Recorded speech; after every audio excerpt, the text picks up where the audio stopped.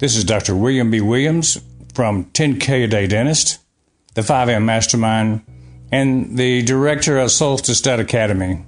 You are listening to hashtag POD, Podcast of Dentistry with Dr. Panks.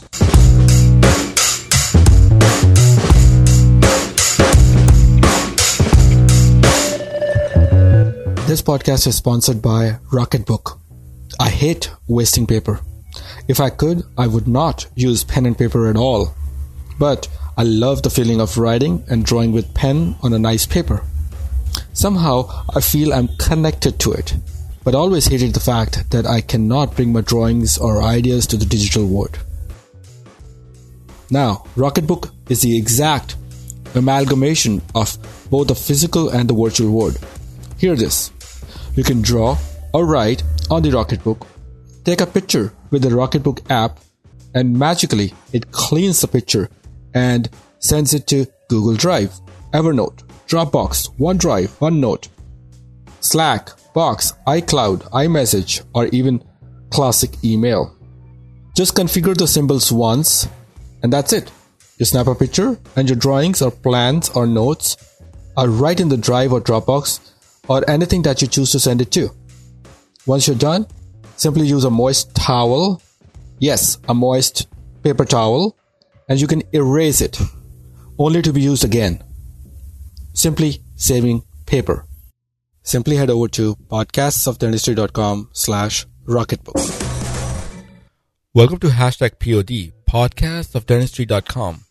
Today's guest at hashtag POD is Dr. Travis Campbell, who's a coach, consultant, practice owner, and an entrepreneur. We talk on all range of topics from startups, team management, insurance, businesses and its efficiencies and inefficiencies. Dr. Campbell shares his journey of almost going to sell away his practice and how he turned it around, all the foundational changes he made to make his practice successful again. He shares all the mistakes he made during his journey practicing as a dentist and how he learned from his mistakes and finally coaching our audience. He discusses the perks of being the owner of the dental office and how to figure out if you even want to be a business owner. We had a good discussion about how to balance between clinical dentistry, volume of clinical dentistry, profits, and still enjoy the dentistry with least amount of stress. I call this as the catch-22 situation. He explains the reasons for him firing almost 40 employees in the first few years of opening the dental office versus firing only 1 or 2 in the past 5 years. He shares a lot of personal examples of managing the staff, managing the team members, and insurance. He shares what is the biggest issue that gives the most grief to the dentist. He also differentiates the thought process between a dentist and the insurance company and how he gets almost all of his insurance claims paid. He also delves into marketing and discusses in detail about the return of investment. We discuss in detail about the methodology to make more efficiency and profit in the office.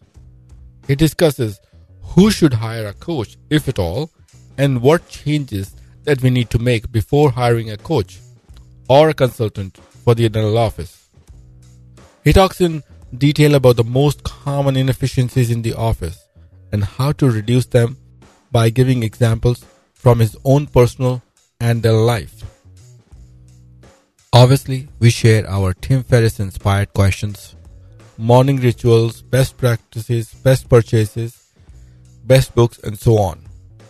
Last but not the least, he touches about the abundance and clarity mindset. I hope you like this wide range of conversations as much as I do. So without further ado, Dr. Travis Campbell at practicewhisper.com. So if you wanna go ahead and tell me for like 15 seconds, 20 seconds about yourself. Okay. I'm Dr. Travis Campbell. I did a startup practice when I first graduated 10 years ago. And I constantly tell people I made every mistake possible owning a business. And I mean, for me, I just took it as a challenge to learn more. So I learned how to run a business better. I learned how to fix all the mistakes that I made. I learned that a lot of it depends on the team. So kind of learning how to manage that helped a ton. And then, in recent years, I spend a lot of time on Facebook and Dental Town and everywhere else, just kind of helping other dentists, make it through without all the mistakes I made. A lot of what I enjoy nowadays is focusing on business and insurance and all the things that used to stress me out, to try to avoid other people from reaching that same point. I almost sold my office a few years ago, completely to corporate, and then we turned it around and things have been going great ever since. Great. Thank you. Thank you for the quick introduction. Now, going back to the space, you said that you almost sold your office. Mm-hmm. I know that might be your pain point, but still, would you like to share what made you even come to that decision or come to that point? What was your breaking point? Several years ago, I was working a lot. I took work home, which I don't recommend to do. I wasn't making a ton, and a lot of what I was making was eaten up by loans because I had bought some things that I didn't need to buy, over-purchased, like probably a lot of us. The stress just of all of that combined with just the day-to-day running of an office and a few other things just got it to an almost breaking point. So, we all get these letters from like Heartland and other places of, hey, sell your office. So I had one sitting on my desk for about 6 months. Every day I just look at it and go, should I or should I not?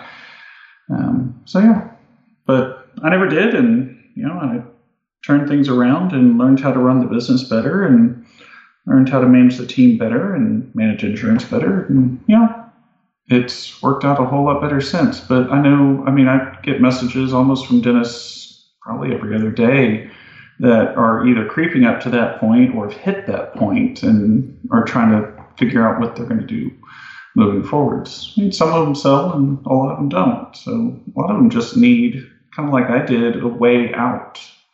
So it's fun for me to be able to give them a way to avoid good. that. So did you say you did not even end up selling it, but you were at the breaking point, looking into sell it to Heartland or whatnot? Am I right? Yes. Heartland was the one that was on my desk forever. I was pretty close to selling for a while. I don't have a Heartland letter on my desk anymore. But yeah, it was a stressful time. And so, but when you start paying off some loans and you learn to run the business better and you realize that there is hope and there is a way out, and you realize that, if you want to run an office, that's really the real breaking point I find for people that can see the light at the end of the tunnel is it something they really want to do? And that's kind of the debate I have with some dentists is not every dentist wants to run a business, even though somehow our industry and our education, everything kind of pushes ownership as the best thing out there. Yeah. I don't think everybody it is, because some people just don't want that level of stress. And honestly, life's too short to, be dealing with stress that you don't really want to deal with. And I know some associates that make far more than owners. So it doesn't need to be a financial thing. It just needs to be what do you want to do? And if you want to run a business, great. Find somebody to help you if you're struggling and you can get there. And if you don't really want to run the business, then find a way to be an awesome associate and don't run the business. Got it. So, so you never sold it, but you were at the breaking point. What was your thought process at that time that you decided, no, or at least what convinced you yourself that you can turn it around? I had hired several coaches and consultants over the years, so I started putting into action some of the things they did. Yeah. The reason I spent so much money on consultants is I I went into it a lot of times with the wrong idea in mind. Majority of the times when you're looking at making some changes, like hiring someone, I think a lot of us, and I did, thought that you can just pay someone to come just fix your problems. But the issue is most consultants aren't there to fix your problems. They're just to give you the pathway, and you've got to fix your own issues. So once I started realizing that I was more in charge of my life in my office and what the results were, and I actually had to make a change, that's when, the consultants actually started helping a lot more. I mean, they were given the same amount of help the entire time. It's just I was accepting it a lot more. And it started actually sinking in. Okay, so some consultants tried to help you and you couldn't really implement it because you were not yourself ready. Am I right to say? Yeah, that's a fair statement. Yeah. So what was the, mindset that you had to bring it to, all right, I got to make it happen. Either it's do or die kind of situation. What prompted you? What did you talk to yourself before you actually started implementing what the consultant said? Do you remember? I mean, I know it's a while, but I don't know if there was any just one point. I mean, it was more of just a slow progress, a slow process of, things started improving as I made changes. And, that's the thing is most changes you're going to make aren't going to be overnight improvements. And it's another thing to realize, you can't change everything at once, and most change does not have an immediate impact. And so, you've got to be patient with it. And that's where kind of developing a long-term plan and sticking to it and kind of having an idea of what you want to move forwards can make a big difference. Because without a plan, often you'll struggle at the patience to see things actually start changing. Right. I think I completely agree with, to figure out what exactly you want, what exactly as a dentist who is trying to bring in the consultants. But somebody who's, a recent graduate, who's coming out in 2018, 2019, and, so on, a new dentist, they don't know anything. I mean, honestly, I myself, I graduated in 2012. I still don't know what I want, honestly.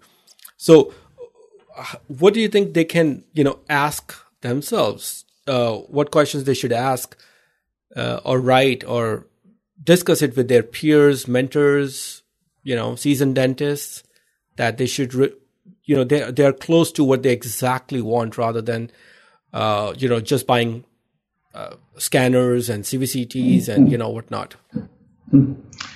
Well, I think a lot of it, everybody's different. So it's what piece of information is going to make that difference for someone is going to be different for pretty much every dentist. Right. But I'd say, if you're trying to make that decision of whether to be a business owner or not, I would say look into what it takes.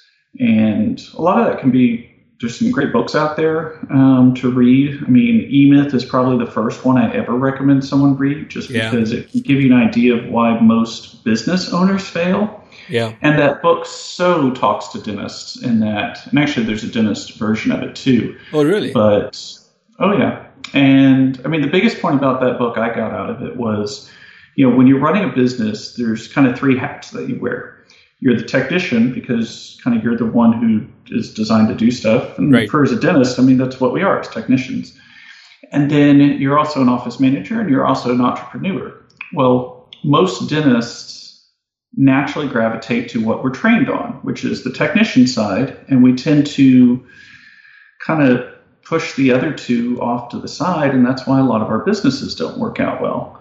Some of the best clinical dentists I know aren't running what most people would consider highly successful businesses, even though based on their skills, they should be some of the best in the world. And it's because, you've got to put a good amount of effort and, energy into all three hats to make a business successful. And that's the thing is if you're willing and wanting to do that, great. I mean, once I learned more about business, I got comfortable with it. I kind of found I enjoyed it, and that's why I talk about it a lot. But I know some dentists, when they start learning more and more about the business, it just stresses them out, and they pull back. Well, okay, fine. If you don't want to run a business, great, don't. I mean, there's plenty of group practices, or there's plenty of, well, I wouldn't say there's plenty. There's some good corporate offices, not that many, but there's a few. I mean, there's just plenty of jobs out there. But the big thing is to realize, and I think this is some of our struggle too, is dental school does not train us well on communication at all. And I truly believe that the way they teach us to talk to patients is completely backwards. And so once I started changing how I had conversations with team members and patients, things changed as a dentist.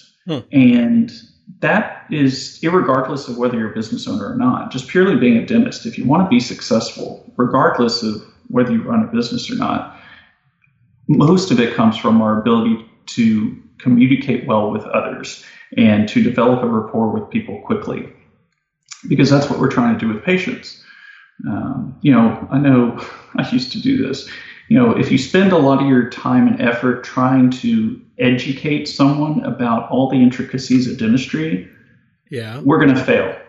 Okay. Because in most patients, because what will happen is we overwhelm them with information that they don't have the 4 years of training to understand like we do. Fair enough. And all they hear is blah, blah, blah, blah, blah, blah, blah, lots of money, blah, blah, blah, blah, blah, blah, blah. Lots of pain. You don't have any options. Yes. Versus if you just chit chat with the patient, say, hey, look, what are you looking for? Because I can tell you what's best for a tooth, but I can't tell you what's best for your life and your budget and your schedule and your time. I mean, that's where I found a lot of my treatment planning changing, is that, I don't look at every patient and go, man, you need an ideal mouth, because that's not what they need. That's not what they want. And when we try to change someone else's wants and desires, that's when we tend to have treatment declinations or people who are unhappy with it after the fact. Versus if we have a little more of a conversation with them at the beginning and see what their overall goal is, then maybe doing some implants is not the best idea. Maybe they're going to be happy with a partial.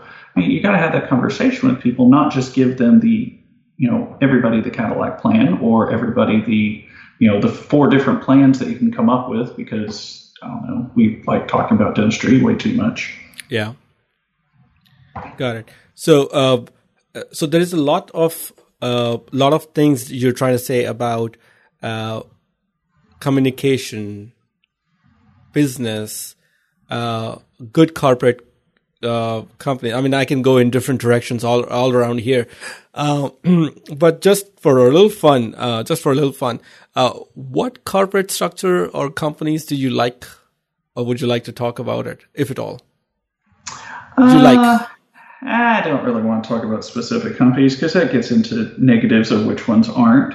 Right. But I mean, the big thing is, in general, any company that focuses on the business and kind of leaves the clinical purely to the dentist, I would say would make probably a good company. Okay. And you can usually tell that pretty quickly, is if they're going to try to push you on clinical to do things that is not kind of comfort level for you, that's when you hesitate. Now, the other thing I usually tell people, especially younger dentists, is, again, most of how we're trained in dental school is not correct for real life. Now, some of what we're trained clinically is because that's probably the best way to teach us to think critically, but it's not the best way to do dentistry.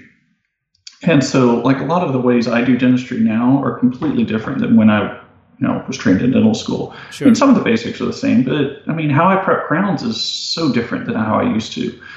Some of the misconceptions I got from dental school now I realize are no longer true.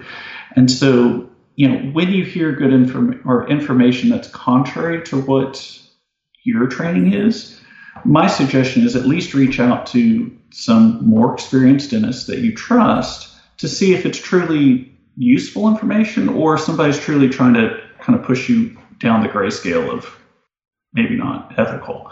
And that's the balancing act I usually tell people, because I'm like, look, if somebody tells you something that doesn't sound right, that doesn't necessarily mean it's wrong.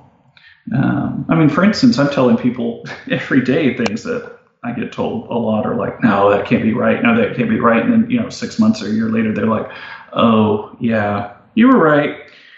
It's just, yeah, it is what it is. And, it's one of those things of if you live in a cave and somebody tries to tell you about the sky, it's going to be hard to see it until you actually get out there and see it. Right. So. Right. Now, I think I'm thinking like a fresh graduate, a new graduate from a dental school. There are two components you mentioned about, like, one, okay, what do I do what patients want? Implant is not the perfect choice, or the cataract treatment is not the perfect choice.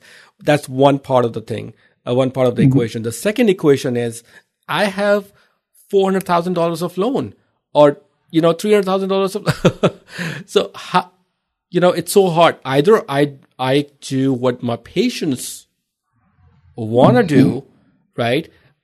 If I do only what my patients want to do, then I am probably not going to be able to make my student loans minimum payment next month. Or vice versa, if I try to push my patient a little more to do, hey, if not implants, at least do a bridge. It's faster, blah, blah, blah, blah, blah, and how do I balance those two things? Do you see what I'm saying? That's a great question. I think it's a lot of things we all struggle with. But I'd say in general, if you truly learn to communicate with patients and truly learn to pull out of them what they actually want, not what they initially tell you, if you can ask the right questions, then you'll usually get more to the heart of the matter, and the money will flow.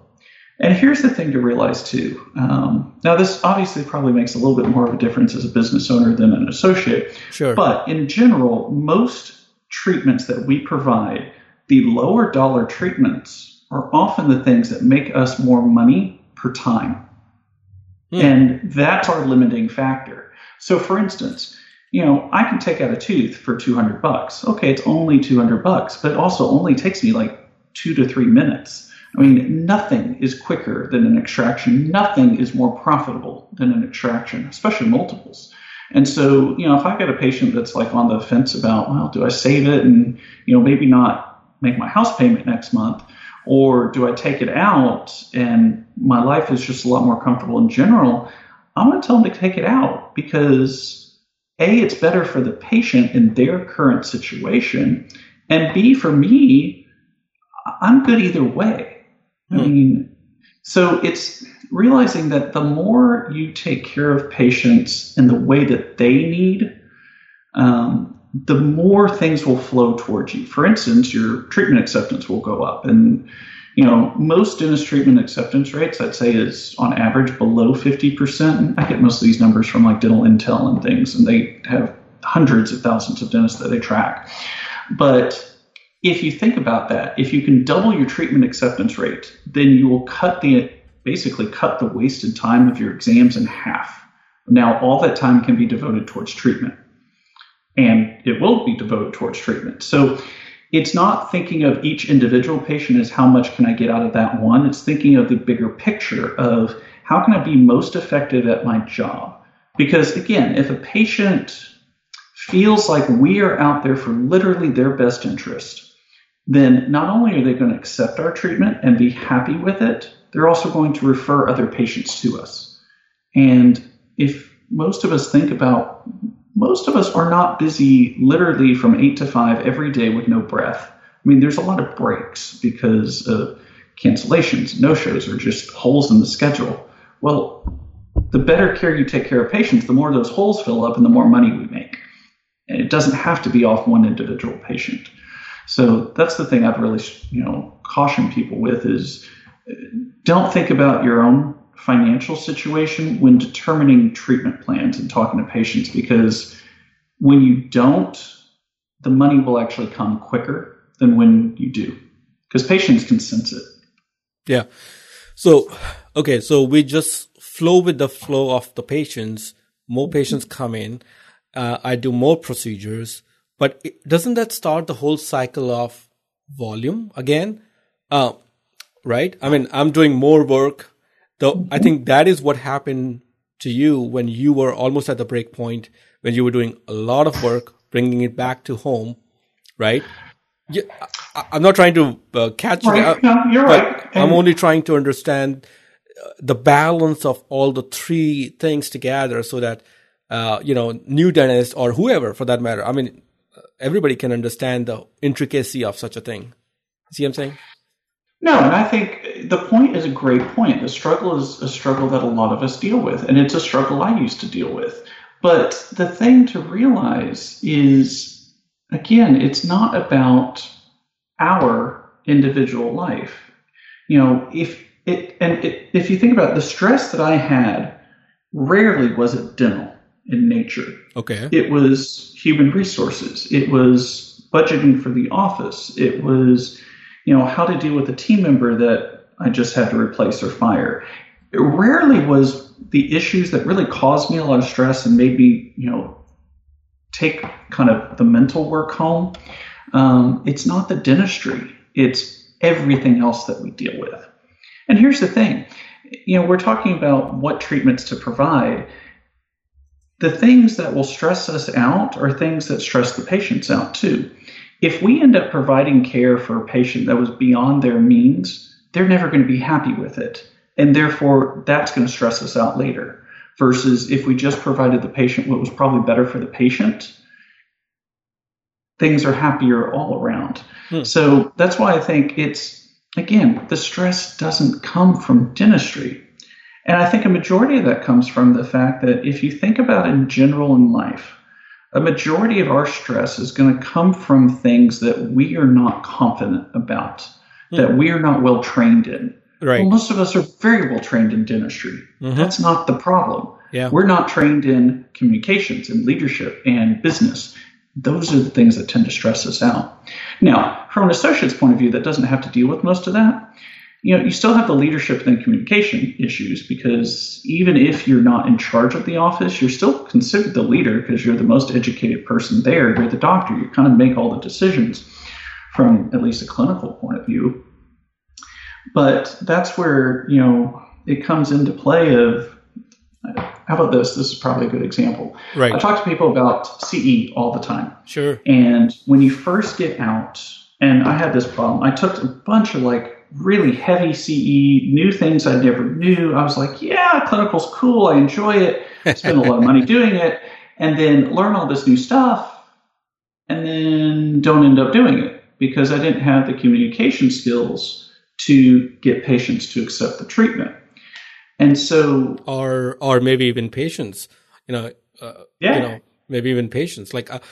Sometimes patients, we are just a start of practice. We don't have all those full mouth rehabs cases just sitting around because they don't have the confidence in a new office who can even handle such a complicated procedure.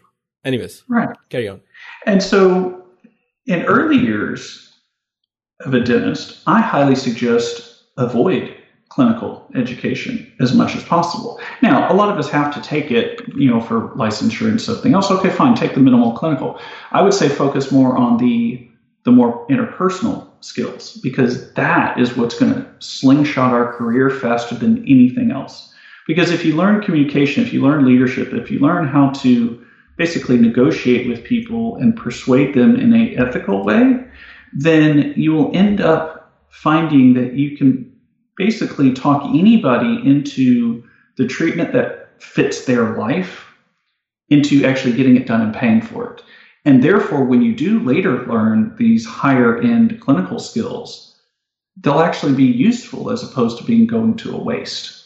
And so that's where, most associates, and here's an interesting statistic too, most associates will produce at least 30% less than an owner doctor. Most often the reason is mentality. The owner doctor is just more kind of bought in to their patients. And that's not to say that the associates don't care. It's just, it's a different mindset. And it's so common across the industry that it's very well known that most associates don't produce as much, given the same number of patients, the same quality of patients, everything else. Well, most of this is because owners tend to focus on those interpersonal business communication skills more than associates tend to, naturally. Yeah. And that, I'd say, is the biggest difference between what will end up being a successful dentist and end up being maybe a struggling dentist, is all the non-clinical skills. And so that's why I always suggest to, well, any dentist that's struggling, but definitely new dentists, is focus on those skills that are outside of clinic. Got it. So initially focus on the business aspect of it, the team management aspect of it, the human resources aspect of it. That'll take you farther. And by the time you are able to do more, you'll be able to save more with lesser procedures or whatever. You'll be able to make more. And then essentially that would be your starting point to do some expensive courses like full mouth rehab, implants, or whatnot. Is that what you're saying? Absolutely. Got it. So, since we are already talking about so many important things, team management, communication, human resources, you pick one, and we can go on forever about all these topics, because my friends and I talk to all the time, like, Panks, the toughest thing we handle is handling the staff. Mm-hmm. As you said, how would you handle, if a staff is fired or sick or, or one of the assistants or hygienists is not available? What would you do in such a scenario? So one of the things that really changed my mindset a few years ago, which made HR so much easier, human resources, was the idea that most problems in the office, even though I thought they had to do with the team member, typically had far more to do with my issues than their issues. Interesting. And I say that from a point of, think about it this way. We are the ones, especially for the owners, but we are the ones that guide the team. We're the ones that train the team. And that can be, both of those are associate or owner. We're the ones who set the tone for the office. And so if we're setting a negative tone, people are going to follow that. Versus if we set a positive tone, people are going to tend to follow that.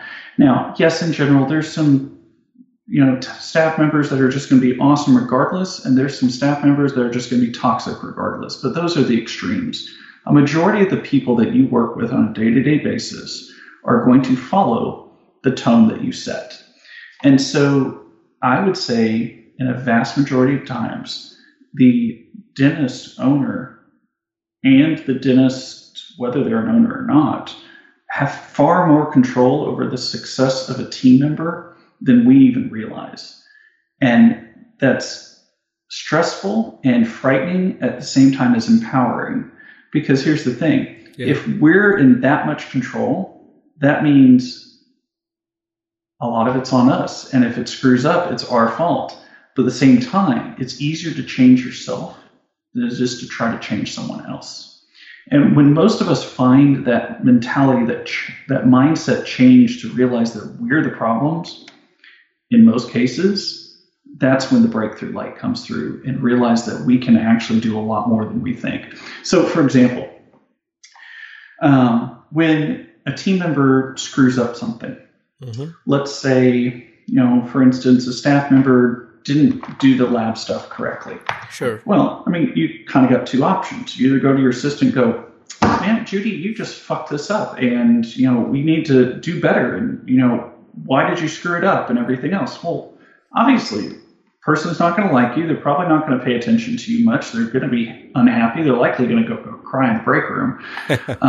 Versus, and you're not likely to get the result that you want. You're probably going to end up eventually having to let them go, because the negativity causes a cascade effect. Versus if you went to them and go, hey, look, this is the problem that happened. So let's talk about what can we do to make sure this never happens again. And now you're pulling them in as a colleague. You're pulling them in as, someone who's important, who can have a decision moving forwards. And the important part about that is they start owning the process and they start owning the improvements. and you do it in a positive way, and you empower them to be able to make these improvements. And you move forwards in a more positive light. And so I'll say, in my first 5 years, I probably fired over 40 people. Wow. And in the last 5 years, I have fired 2. Mm-hmm. And it's not because every staff member stayed with me forever, because some of them have moved and things like that. I've changed how I handle things. Now, some of it is I also put some of it on my office manager, and she handles stuff. But, a majority of it is, I stopped going through assistants when I started learning how to communicate with them better. Because the assistant was usually the one that we rotated through more than anything. And it's all on me. And that's the thing to realize as a dentist is a lot of the problem is you. And once you can realize that, man, the sky's the limit. Got it. So, in short, the dentist is the one who has to be taking his team members as actually the team members, and not really a servant or Absolutely. So what? That's why you'll have so many consultants, and this is like one of those common things out there, that you don't like calling people staff or employees. You want to call them team members, because that's truly what they are. Because if you look at every highly successful dental office, it's not the dentist that's the main drive for that. It's the team. The dentist can be awesome, but the team is the only thing that can catapult their success to the high end. And once you realize that, and once you can cultivate a good team, everything else comes from that. Because there's nothing we can do on our own and avoid. And if we don't have a good team, we can somewhat succeed, but we're never going to reach that top end. I have a very good question pertaining to a similar topic. So you have a good team. It's working good. Everything is cool. Everything is good. And then, somebody says, I'm going to pay you, $2 per hour more, right? Okay. You were nice with the patient, so not patient. You were nice with the team member all throughout. She was good. You were good. She would even come when she was sick, or, she's very loyal.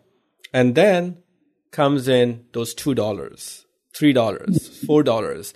The point is, how do you, retain that team? That's another big thing.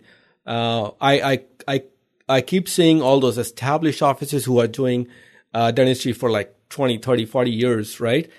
They have the team which has lasted them for like 30 years, 20 years. And by the time you go ahead and somebody else comes to buy that office, they see those team members being paid $40 an hour, is money the only thing that you're going to keep the team members, staying with you? Because absolutely not. Yeah, I believe you. I know that, but I'm trying to pick your brain on that, how to retain such employees then. So the thing, and it's a hard thing to realize, is, and like Gallup, which does polls of all sorts of stuff every year. For the last 50 years, they've been doing polls, and never has money hit the top 3 most important things that employees want. Never. Right. Money's not the thing. But here's the thing we don't realize is people use the excuse of money, and people will talk about money more because it's an easy, tangible thing to discuss. It's the same thing as a patient saying, well, I'm not going to do treatment plan because of money. Well, rarely is that actually the case. They're not doing treatment plan because they don't trust you, or they don't value what you talk to them about, or you haven't linked it to what they want. Right. With an employee, realize money is usually at the low end of the list. Now, yes, it's important to pay them enough that they can live. But what people tend to want in a job far exceeds the money. And the top 3 almost always are the same. It's appreciation for what they do. And that's in their own language. So a great book is by, what is his name? Chapman. And he wrote the book, The 5 Love Languages, which is an awesome personal book. But he then turned around and wrote the book, what is it? The 5 Languages of Appreciation in the Workplace. And it's a great way to realize that while we may think that we're, showing appreciation to an employee, if it's the wrong language, they don't feel it at all. And so it's a great book to even work with your team so that they understand what your language is and you understand what theirs is. So for instance, I've got a team member that I can, say great things about every day. It ain't going to get to her because she's more like me. I don't really care what you say about me. Okay, it sounds nice, but in the long run, it doesn't mean anything. But when you do little acts of service, like, for instance, I will go to her, on a hard day. I'll tell her she did a great job, but then I'll actually say, hey, look, is there anything I can do for you? Or just go do it. And those little things mean so much more to her than words and vastly more important than money. So that's the thing, is most of the times they're speaking the wrong language. The second thing most people tend to really want is clear expectations, which, if you actually think about it, most of us don't give. And this is clear expectations in terms of every little detail. So for instance, a lot of times we'll complain to our team that they didn't do X, Y, and Z. But you've got to think back and you've got to think, did I tell them not only to do it, but exactly how to do it, and followed up to make sure that they understood what we told them? Because language is an imperfect art. What we say is not what we think, because, the English language is it's constricted. But at the same time, the words that we put out aren't translated the same to someone else's brain. And so we may say something that we think is completely clear, but the person that is on the receiving end doesn't actually get the message that we're trying to portray. And so that's one thing is, did we have clear expectations? Did we actually follow up with it? Did we have good training systems or not? And again, when I went back to where the problem, that's one of it, is realizing that language is different. And then the third thing that usually people want is to feel like they're in a valuable position. And that's hard to do unless you get the whole team on board. And it's more along the lines of, if you've ever had an office talk about having like core values, that's the huge part of it, is, if we don't give our team a set of values that we're trying to push, then most people fall back to it being about money. And again, money's not a good motivator. So it's the intangibles that get employees to be happy and stay with their position. Because here's the thing, if somebody's going to leave you for $1 an hour more, it's highly stressful to go to a new office. They aren't going to do it if they're actually happy in your office. Right. So if somebody's leaving you for a small amount of increase, what you really need to think about is, what did I do wrong in the environment that I set that little amount of money will make such a big difference?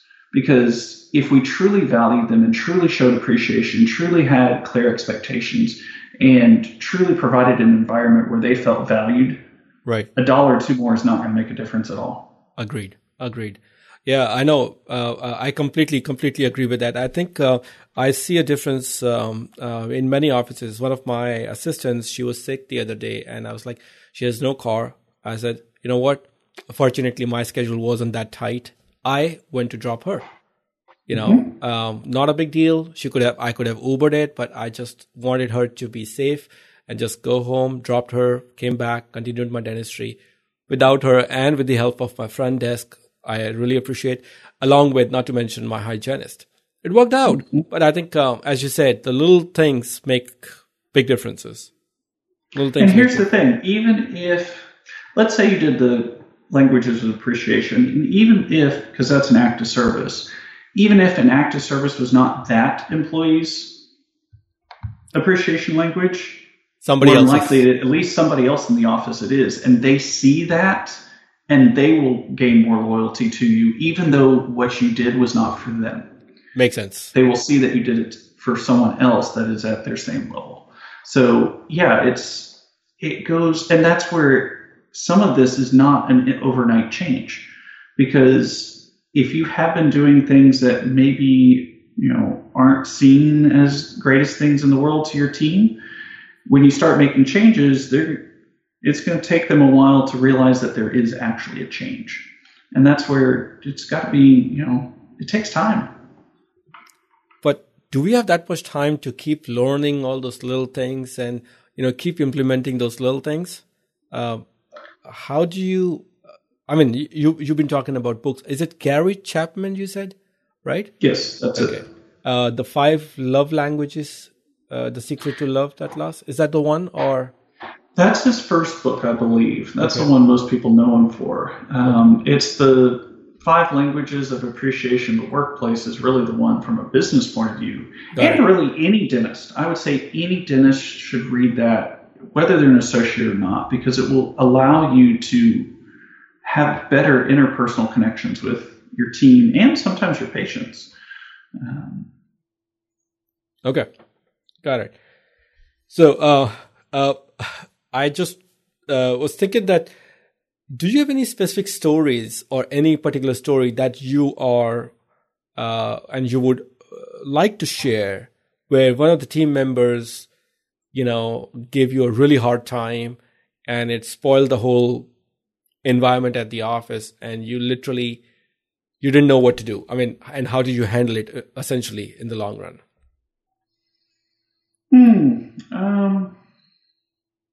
I was thinking a few years ago because I haven't had those issues much recently. That's good.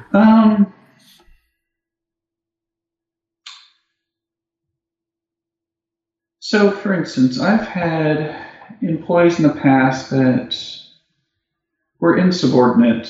Basically, they didn't listen to instructions or what I wanted or anything else.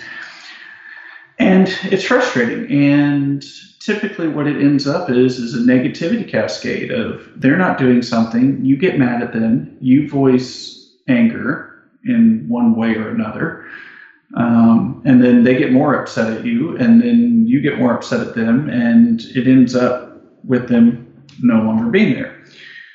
But over the years, I've had to realize that a lot of it requires 2 sides. And so if somebody's mad at you, fighting back with negativity never works, because all that does is create, a negative environment on both ends. Coming back to them as sometimes people hear this as, take the higher ground. Yeah. Or take the higher road. It really works, because if somebody's upset and ticked off and you go to them as the calm, positive, willing to listen person, they will magically start coming to your level and things work out better. And then you can have a better level of communication and you can work out what the problem is. For instance, one of the things I tell people all the time that I've had to learn over the years is when you're talking to somebody, especially when you're talking to them about a challenge or an upset or a problem, is avoid any statement that starts with you. Okay. Because if you think about it, when you start a statement with you almost invariably will create a defense mechanism. Because if you say you did X or you screwed up or you X, Y, and Z, it doesn't matter. The person's naturally going to retreat and defend themselves. Yeah, probably. Even if they were wrong. Yeah, we almost can't help it. And so, but if you go to them instead and say, look, this happened. How can I help you make sure that, or how can I help the situation so that this doesn't happen again? And so you've taken it away from them as it being a personal issue, and you put it onto, it's a overall issue of just here's the problem, and let's, as positive and team members, work through what the solution is going to be. And I respect you enough to bring you into this conversation and not just dictate the answer to you. But here's the thing, when you actually involve people like that, then they're more likely to move forwards with whatever you decide. And here's the thing, a lot of us think that we always have the answer, but sometimes we don't. And again, going back to like the patient, treatment A may not be the best thing for this patient, but it'll be the best thing for this other patient because their lives are different and their what they see is different. Their values are different. Well, your team members are the same thing, in that I could train one assistant one way and it works awesome. I could train another assistant that same exact way and it doesn't work well because she's a different person. She's learned differently. And so what I've talked about a lot is, when you're trying to delegate a task or teach someone a task, some of it is backing away enough and saying, look, here's the result I want. Let's figure out together what process is going to work well for you, because the process for you may not be the process for the next girl. Right. And I'm glad you picked up this topic. It's a very tough topic of training. It's so hard to train. You work so hard and the staff is happy. Everything is going smooth and life happens, right? She has to move out. She's going to a hygiene school now, and whatnot, right? Now the same talented, trained staff or team member, she has to leave for good reasons. How do you continue the training level to the next staff? Or at least how did you do it after you had, a couple, or initially, how did you do it? So some of this is planning ahead and realizing that the time that you have that's slow, you need to work through and make use of. So for instance, if you have a great team member, it's because she's figured out processes that work well for her. Well, you're going to lose her at some point. I mean, it may be a month from now, it may be 10 years from now, but she's not going to work for you forever because life happens. So use that time and take your good team members and have them actually write down what it is that they do, what it is that makes them good at their job. And the more of this you have written down, the more of it that you can easily transfer to the next person. Because it's really difficult to just off the cuff try to train someone in every little nitpicky detail that's required in dentistry. Right. And yet, the more you write down, the more likely you are to not only be able to communicate that better, but also to find the things that maybe you missed. And so having an office training manual is huge. And I don't mean an office manual where most people think about that's an employment manual. I'm talking about a training manual that actually shows, not only verbally, but with pictures, what each step is, how to do each step, how to work through each step. And if you have that, you can take what may take somebody a year to learn and knock it down into a few weeks. I mean, it's that powerful. And then if you want to take it a step further, take all of that and put it into a video format. But start with the pictures and the wording first. And then changing into video later is easy. But that's one of those things is, if you've got Susie that's worked for you for 10 years that you don't have any written material on, yeah, it's going to be insanely difficult to try to replace Susie.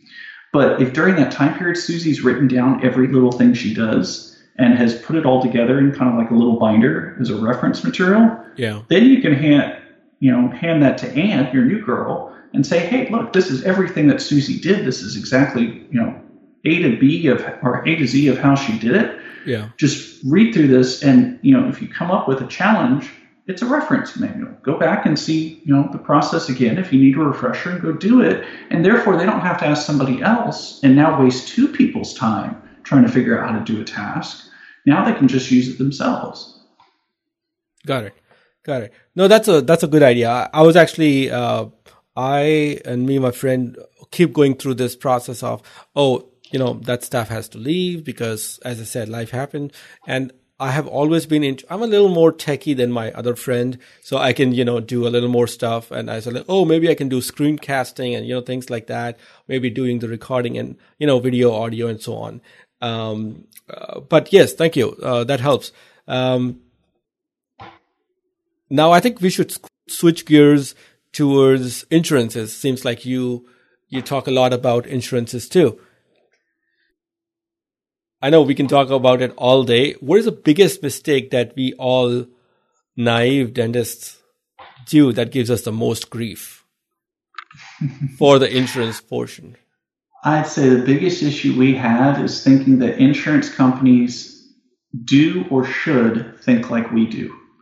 And that never works out well. Here's the thing. Insurance companies are businesses. They are not dentists. They're not even healthcare providers. They don't give a damn about dentistry. They don't care a flip about patients. They never will. And it erodes our mental status to try to claim that they should. They shouldn't. An insurance company is one thing. It is a company that is beholden to stockholders, that is all about profit. Now, whether you want to consider that good or bad, fine, but that is what they are. It will never change. Right. And so we're not going to change them. Why that's important is to realize that when we get, like the most frustrating things, claims that get denied, the most common reaction I see to a dentist, and especially if a dentist asks a bunch of other dentists, is, oh, the insurance company is just evil and stupid and blah, blah, blah, blah. It's the insurance company's problem. Well, no, it's usually our problem, because the insurance companies, for all the whatever you want to call it bad that they do, are a process-driven company. They are usually so large that is all about the process. For instance, crowns, buildups, we almost never get them denied. Here's why. Because I know exactly what the insurance company is looking for. It's not what I want to give them. It's what they want me to give them. And if I provide them what they want, they will pay every time. If I don't provide them what they want, they will fight it every time. So for instance, cracked teeth is an easy one to talk about. If you think about a tooth, let's say a molar, number 3, for instance, has a large silver filling in it, and it's got fractures all throughout. Every cardinal direction, there's this huge fracture, and the patient talks about pain on biting. Well, obviously that tooth needs a crown. And I think every dentist would agree with that. However, the insurance company does not see that. They have not talked to the patient. And if you look at the PA looks like a perfectly healthy tooth with a large silver filling in it. There is nothing in there that shows an outside person that a crown needs to be done. So we need to change the data that's submitted to actually show what we're seeing. And so, for instance, instead of taking a PA before we work on it, why not take a PA after the amalgam's removed and the fractures are removed and the unsupported enamel is removed? Then that PA is going to look like a tooth that needs a crown. Right. And here's the thing. That is the point at which we truly decide 100% that the tooth needs a crown. Well, that's what the insurance company needs to see, is they need to see that point that we have made that final determination. It's no going back. This needs a crown. That's the information that needs to get submitted. If you do that, you will get paid every time. And that's the kind of the mental change that needs to happen, to realize that insurance companies want a list of very specific things. And often they're not hard things to provide. They're just things that most of us aren't trained to provide. Right. Scaling root plane is another thing. Those are kind of the two biggest. Most of us, and personally it's the same, have lousy education in perio. Baylor, for all the great, I love Baylor. Baylor's a great school, but perio was one of the worst departments. Okay. It did not teach us well. Here's the thing. You got to look at what people, what the experts out there say. Everybody agrees the American Academy of Periodontology is the one who sets all the rules, the guidelines, everything else. Everybody goes by them. Here's the funny thing. The American Academy of Periodontology states that every adult patient needs a full perio chart at least once a year. Right. How many of us actually do that? And here's the thing to think about. What consists of full perio chart? It's not perio charting or perio probing. It's getting clinical attachment loss. Wow. And realizing that clinical attachment loss can only be determined by an addition of two numbers, which is pocket depths and gingival margins. Right. Almost every claim I've ever seen denied on scaling and root planing missed one key ingredient, which is the gingival margin. And without the gingival margin, the insurance company knows you cannot have determined clinical attachment loss, and therefore you cannot truly have diagnosed perio, and therefore they can accurately and correctly deny the claim that may be completely obvious, but you did not submit the right data. And it's as simple as that. If you learn it's all about clinical attachment loss and that requires a gingival margin, even if it's 0, then you will get claims paid. And it's that one extra step. And this is what I talk about all the time, is it's just insurance companies are process companies. If you give them what they need, they will pay claims.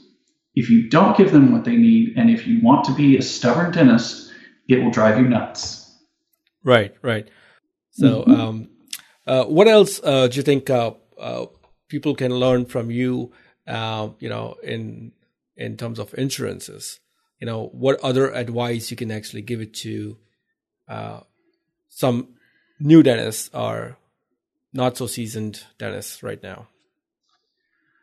Oh, I mean, that is such a wide-ranging topic. I mean, there's a reason I have a 90-minute CE course about insurance, which almost always still develops questions, but there's a reason I put it on there. And, y'all can find it on my website if you ever want. And it's on demand. It's online. You can watch it whenever you want. People have access to it, have access forever. And which means every time I've updated it, you have access to the updated info.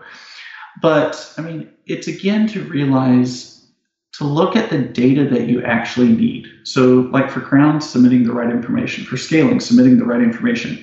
If you get a denial, realizing where that denial is coming from. I mean, there's so many little intricacies to it that just require so much more time than we've got. But the thing to realize in most cases is, again, what we talked about before, is where's the problem? And most often the problem is us. From insurance's point of view, it's typically just a game. If you learn to play the game well, you have a chance to win. And if you don't understand how to play the game, and if you don't understand the rules, you will always lose, like any other game on the planet. Sure. So it's all about learning the game. And so, again, for instance, another thing like realizing that insurance companies, you can call this bad, it probably is, but they, however you want to state it, have a quota or whatever. They deny claims. They deny lots of claims. And they have kind of maybe a quota or maybe not, I don't know, but they deny a certain number of claims all the time. Yeah. But here's the thing to realize. There are hundreds of thousands of dentists submitting claims. Well, the insurance company legally can only deny so many because they are overseen by a government entity, usually a state board of insurance, which is not any different than our state board of dental examiners. Yeah. And so if they go too far outside the lines, they have problems, which means they can't deny everyone. So here's the thing. If you're the dentist that knows more than the dentist down the street, who do you think is going to get denied? The dentist down the street. So the more you know about insurance, the more that you can provide better information than the dentist around you, the less you will get your claims denied, because they will realize that other dentists are easier fish to fry than you. And that's what changes. And here's the thing. Insurance companies, again, are very detail-oriented. I mean, there's a reason that they can deal with hundreds of millions of dollars and come out with a profit margin of like 2 or 3%, which would drive dentists nuts. I mean, we would all fail if we had a profit margin that was destined on 2 or 3%. Yeah. They do it because they track every single little piece of data there is, which means everything we do is monitored. So, for instance, if you're the dentist that always submits the wrong information and always gets claims denied, and then you give up, and the dentist down the street has the same issues but never gives up, they're going to deny your claims more because you're easier. The insurance company doesn't, every time they deny a claim, every time they have to fight a claim, it takes time because one of their people has to do it. And so they realize that's a cost. And so if there's a dentist that's easier to deny, guess what? They'll deny them more. It's as simple as that. Right. And so, when I started learning insurance more, at the beginning, we had a ton of denials and we had a ton of issues and everything else. Now I have almost none. Some of it's because I submit the right info. And some of it's because the insurance companies have realized fighting me is not worth the hassle. Yeah.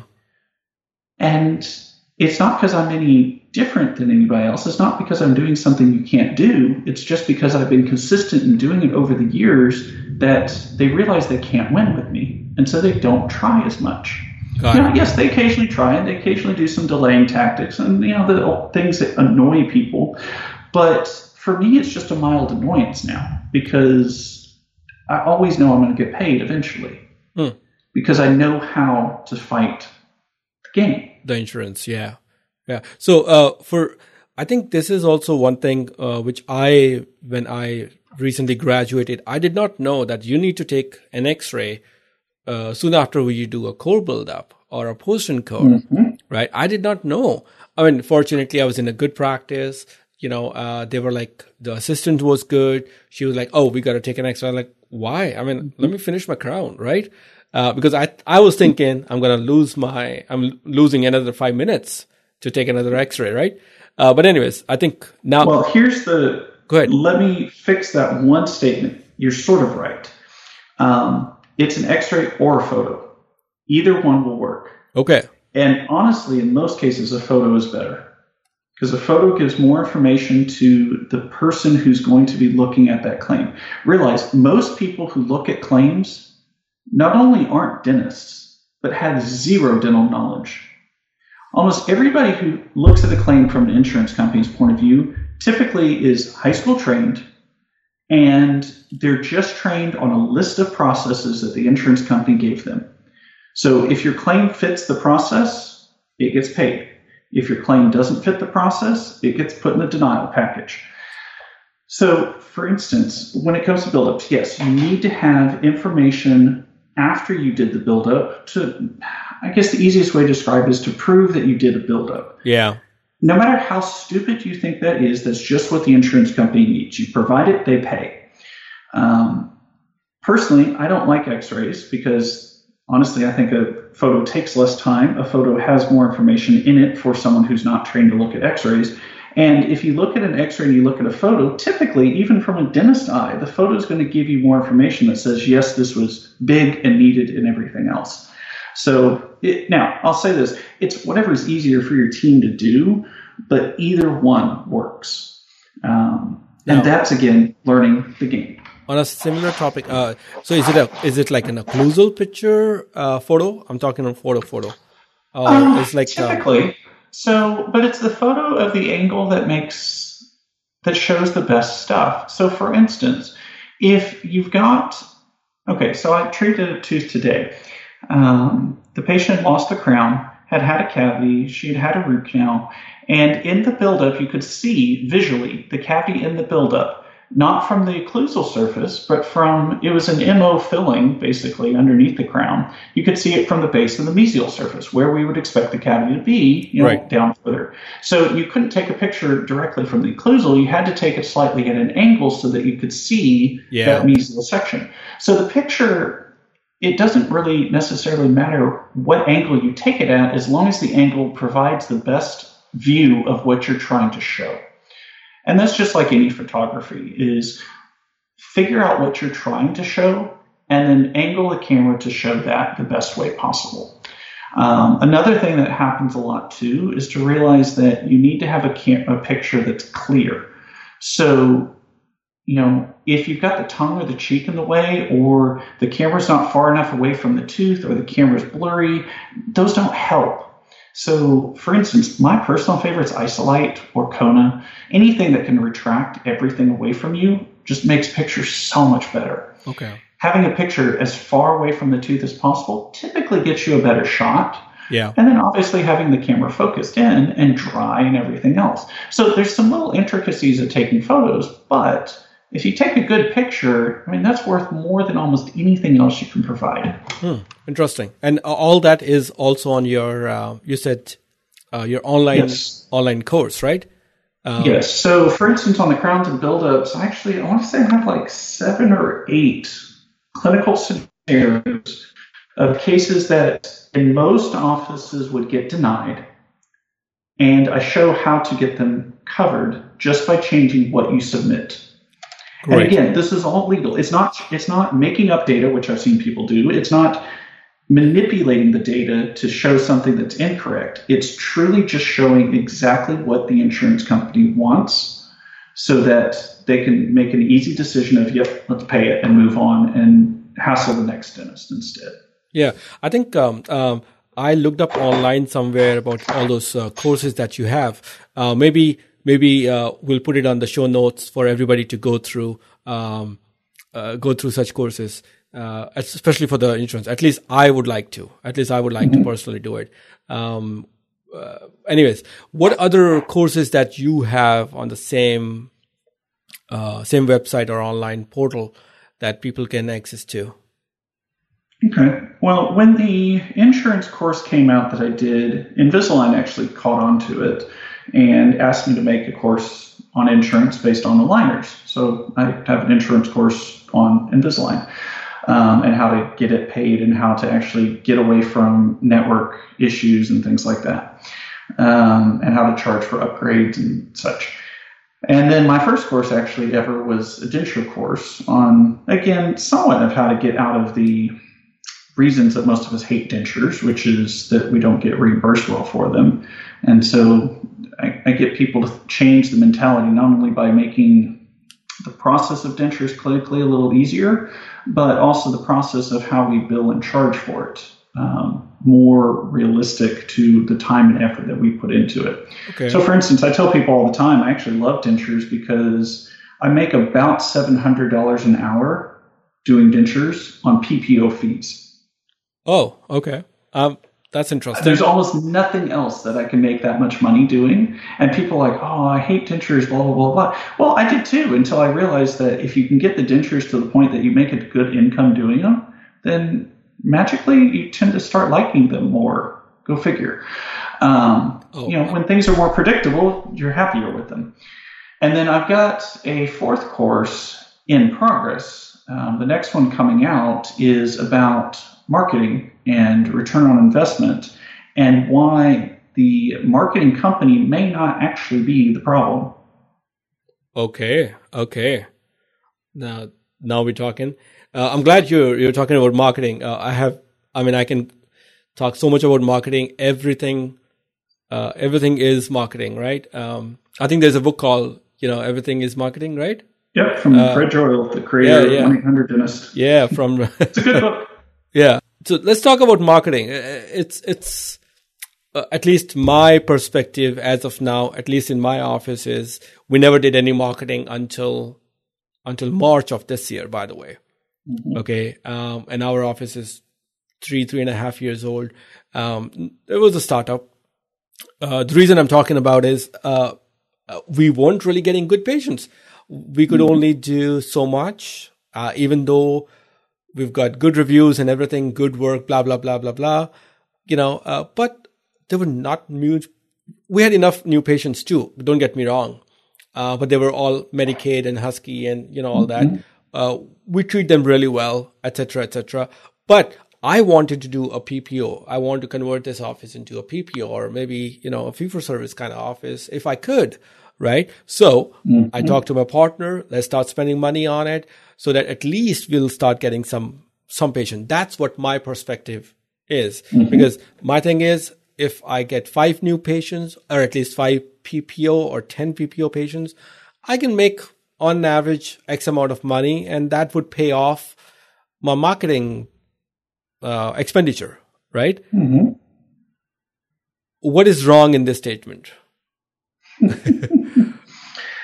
Well, the biggest thing I think people need to realize about marketing is a lot of us are spending a lot of money on marketing that we don't think about. Every time you have a write-off because of insurance, that write-off is a marketing fee. Right. So when you have a patient that comes in and does just their routine stuff, And let's say your normal cost for that is going to be $300 and insurance only pays you $150, and you do that twice a year. You are paying $300 per year to market that patient in your office, and that's you not doing any dentistry. Now, if you start doing a crown, now, okay, your write-off's going to be $700. Now you're talking about writing off $1,000 that year because that's your marketing expense to keep that patient. That's the problem a lot of us don't think about is you actually do want to look at your write-offs because your write-offs are your marketing budget. And in most cases, the offices that have gone fee-for-service or out-of-network have realized this important point in that you can spend exponentially less money to do some external marketing and get those patients in, or internal marketing too, and you'll end up better than going all PPO. Now, I say this, I'm usually the PPO guy. I'm 70% in PPO. I do it because we can do it efficiently and it's easier. But you got to realize, you got to look at what you're doing. I mean, the downside with marketing, the upside is it costs a lot less. The downside is you have to put that money out there first. And that's a risk. And that's, most dentists are risk averse. Now, here's the other thing to think about. And this is where a lot of people, talk about, I'll kind of give you a little idea of what the course is about. But a lot of people talk about how marketing is wasted. Like they put a bunch of money into something and it didn't work. Well, the first thing that a lot of us want to blame is that, that just type of marketing doesn't work in my area. Yeah. Completely wrong in most cases. The second thing we tend to want to blame is, the marketing company didn't do their job. Maybe, maybe not. Here's the thing to think about. The marketing cycle is that you put your ad out there and then the patient sees the ad. If the ad's a good ad, they will be kind of persuaded to do something about it. Like, typically, look up your website. That's going to be the next step. And then they're going to look up your reviews. So if your website reviews aren't any good, then you're going to lose most of your marketing efforts. So those are kind of key, core. But here's the thing. Once you do all the stuff online that gets a patient to want to call your office, well, that's the next thing people tend to screw up. Is in most cases, offices that aren't well trained will schedule about 3 out of 10 people that call the office. Right. Well, with training, you can schedule 7 or 8 out of 10 of those same exact people. Well, changing that alone, training your team how to answer the phones better, will mean a double increase in your marketing effectiveness without changing the marketing company or the marketing budget. And then you think about throughout the rest of that cycle what it takes to get to return on investment. You have to provide the patient a good experience. You have to actually get them to accept a treatment plan. You have to communicate well with them to kind of get them to that point.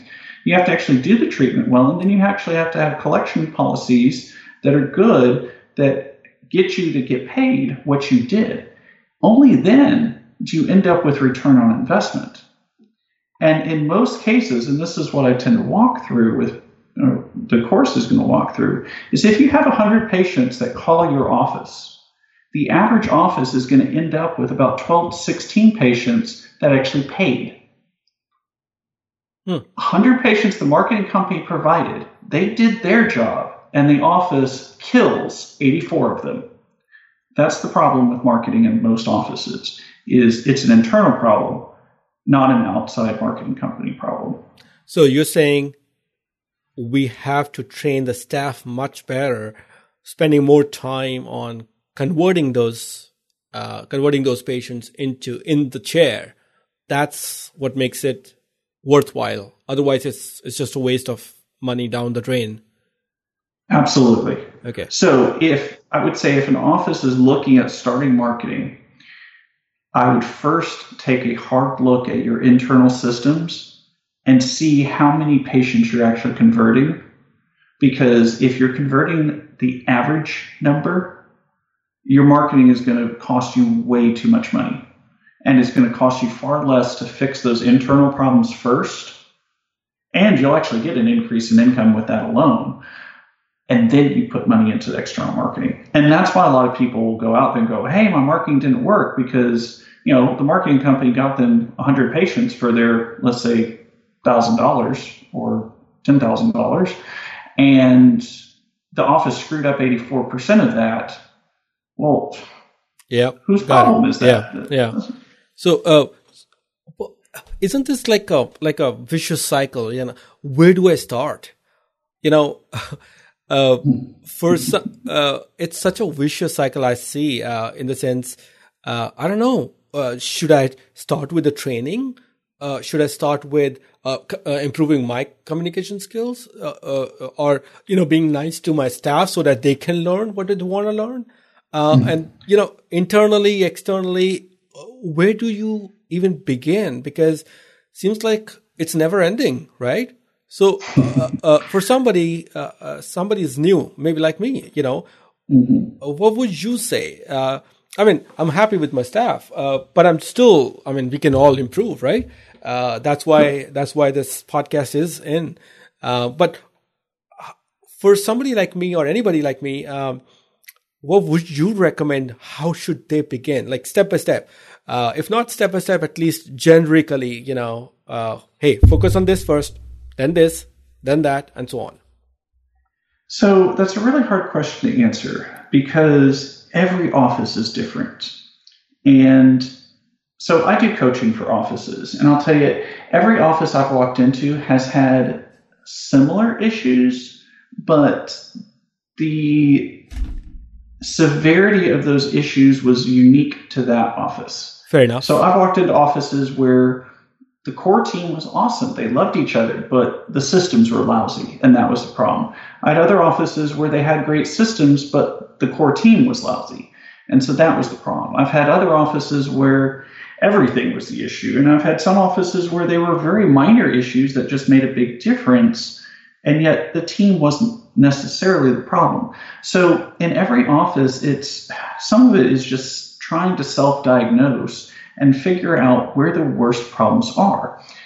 But in order to do that, you kind of have to know where the problems lie in the first place. And that's where I suggest people, pick up books or get on, some of these dental forums, which I think are the best resources in the world. I agree. And even not necessarily the ones I'm on. They're so good to get so many dentists in one place to share information. And hell, Facebook's free. Nothing's better than that. So you've got to figure out, A, what the issues are, B, what a good office should look like, and guess what? That's no different than dentistry. What were we trained originally in the oral cavity? We had to get trained first on what the oral cavity should look like so that we know when we see something abnormal, we can recognize it. Mm-hmm. Well, the business is no different. We need to see what a business should look like before we know what's abnormal about it. Here's the upside, though. When the old joke of when you get 10 dentists in a room treatment planning a patient, you get 12 different treatment plans. Right. Well, here's the funny thing. When you get 10 good business people in a room and you have one business, guess what?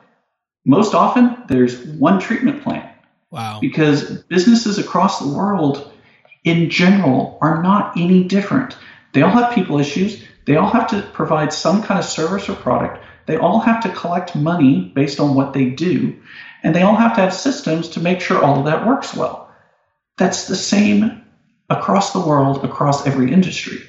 So the thing I like, because I'm just the logical person, is I love talking about business more than clinical, because business truly does have a lot of true answers and false answers. And there truly is a right way to do things in a lot of ways. Now, you can tweak that right way a lot because you can put kind of your own personal twist on it, but the scenario is the same. So, for instance, when you answer the phone, there's a right way to do it and a wrong way to do it. The right way to do it usually takes about 2 minutes or less. The wrong way to do it takes 5 minutes or more. If you think about it, your team only has so much time. Yeah. And so if you can condense that phone call, which is really what the patient wants too, they don't want to spend 5-10 minutes on the phone with you. They want to spend as little time as possible, make their appointment, and then go on with the rest of their day. Right. if you think about treatment planning patients, in most cases, patients want more treatment at the same time because we have to take off work, or even if we don't work, it screws up our day to have to go to the dentist multiple times. So the more stuff that we can condense within a single appointment, not only the better for the patient, but the better for us. And so these are just general business principles that are the same regardless. I mean, every company out there, if they're trying to sell a product or a service, has to link that product or service to what the patient wants, not what the patient needs or client at that point, is what the client wants. Well, in dentistry, we've got to do that same thing. Figure out what the client wants first, and then pull dentistry in to provide what they're looking for. And so it's all across the board of making sure that we know how a business should function so that we can pick and we can kind of diagnose what the issue in the business is. And so I don't know if that helps explain it, but that's why it's so difficult to just answer that question, because every office is different. But in general, I'd say the biggest thing to focus on is your team, and your team starts with you. So if you're not a good leader, for instance, you're not going to be able to train them, and you're not going to be able to hold them accountable. And you're probably not going to be able to figure out the systems well, or you're not going to be able to listen to your team to realize what the system problems are. So again, it all starts with the leader, and then it goes to the team, and then it goes to the systems. And you may have one of those going well already in your office, which means that's not the step you focus on, even though it may be kind of a more important step. So that's where it comes all together of every office is unique. So does that help answer? Yeah. Basically, the leader and follow up with the team so that, the leader is able to at least have an open mind, at least, if nothing else, at least an open mind to discuss what the staff or the team member actually wants and where they're lacking, why they're lacking, and focus on building that up. Once we start building that up, now the internal system is kind of refined, more or less, to bring in the external factor involved, and then start tweaking the external factors. How can we improve the team again? Basically, it goes hand in hand. That's what I'm understanding, but essentially from inside out. Yes. So maybe an example to help with. A couple examples. And most of my examples are my own personal screw-ups. So I bought CAD-CAM a few years ago, spent $130,000 on it, plus interest on the loan. So I don't even know what that ended up being over the years, 150, 160. Well, we didn't have the training in the office to actually do crowns as much as we do now. We didn't have the communication skills to be able to handle that well. We didn't actually market it externally, which really, if you're going to buy something that expensive, you should be doing to make it pay itself off quicker. So there was a lot of failures because I wanted to buy the shiny toy that looked cool, like a lot of dentists. Yeah. But I didn't have the background systems and team and leadership to actually make that shiny toy worthwhile. I did the same thing with TMJ treatments. I've done the same thing with a lot of different stuff. And here's the funniest thing of all, though, is dentists over and over and over again will avoid hiring a coach or hiring a consultant because they're expensive. They're like $10 or $20 or $30,000. Yeah. And then we go around and buy this like $100,000 item, and it doesn't work nearly as well as it should because we don't have what the consultant would have given us. So that's the funny thing about it is, and again, I say it because I did this, I lived this, is you got to learn leadership, team, and systems before you start spending money externally, because even though it may cost you money to get training, it's going to cost you far less than you're going to lose by spending that money on something else. Makes sense. That does make sense. That's I think the best advice somebody can figure out whether should we buy a scanner or should we buy CBCT, or do we have enough number of patients to begin with for me to even pay off my CBCT monthly minimum I need to pay, and so on. I think that does make sense. And I think part of the reason is the way we are, the way our society has told, oh, he is a dentist, he must be smart. Yes, he is smart. I mean, including me, I'm saying. But at the same time, we are not taught anything about the business, and we don't understand, and we don't want to accept it at the same time that we could be wrong. We could be wrong, and we have a lot of pride in being the dentist to begin with. I think that's what I feel personally. Yeah, and I'd say I feel that, and I feel that every day too. And here's the thing to realize is it's not a discussion about our level of intelligence, because there's two things. I mean, there's level of intelligence, which is basically the ability to learn, but that has nothing to do with our knowledge and our wisdom, which is the actual holding of knowledge of that specific thing. So for instance, I consider myself a smart guy. I think a lot of people might agree, maybe, but I don't know a whole lot about accounting. Yeah. And I don't want to know a whole lot about accounting. Okay. And so I hire an accountant to do that stuff for me. Sure. Well, I am not the most personable person in the world. I'm more a logical guy at it. I think I'm nice, and I think people get along with me, but I know there's a lot of better people at, communication, and, there's some people with some silver tongues out there that just can sell whatever. Charismatic as can be, and I'm not them.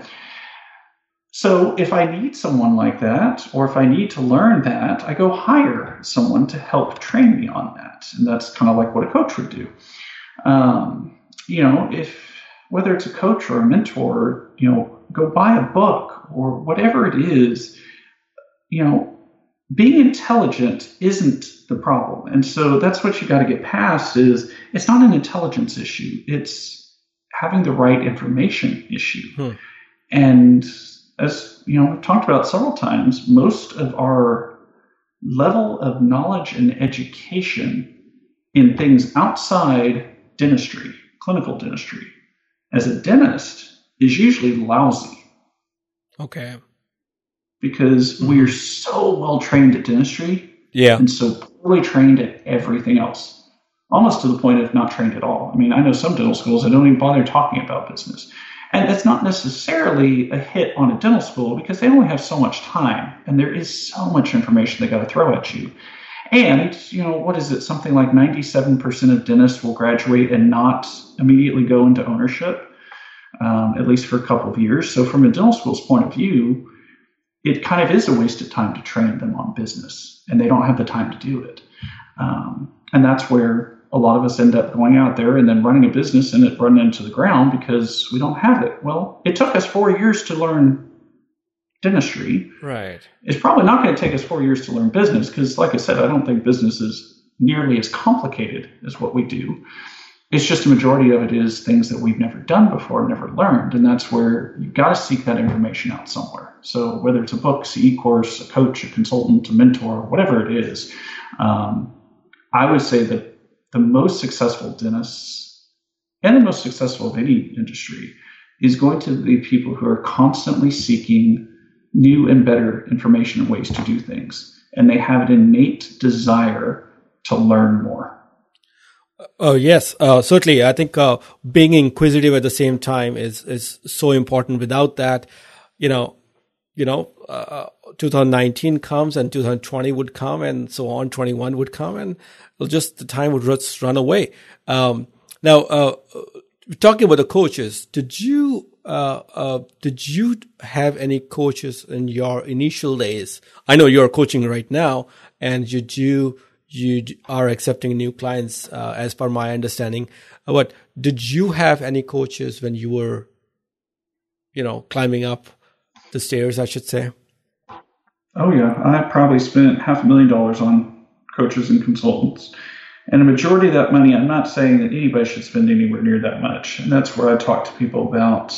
And probably the biggest thing I tell clients or potential clients that I think everyone needs to hear, because this was my problem at the beginning, is if you're trying to pay someone to come in and fix your problems for you, a coach or consultant is not who you should spend money on. There is no coach or consultant out there that can do what you're looking for.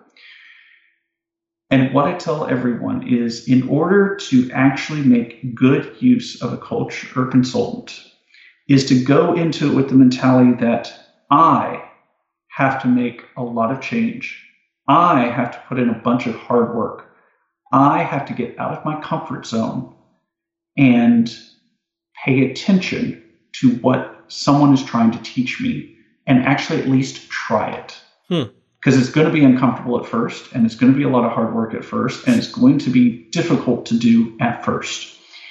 And that's why I spent so much money, is I hired consultant after consultant after consultant and didn't go into it with the right mentality. And I was looking for, even though I couldn't probably have articulated it, I was looking for someone to fix my business as opposed to someone to teach me to fix my own business.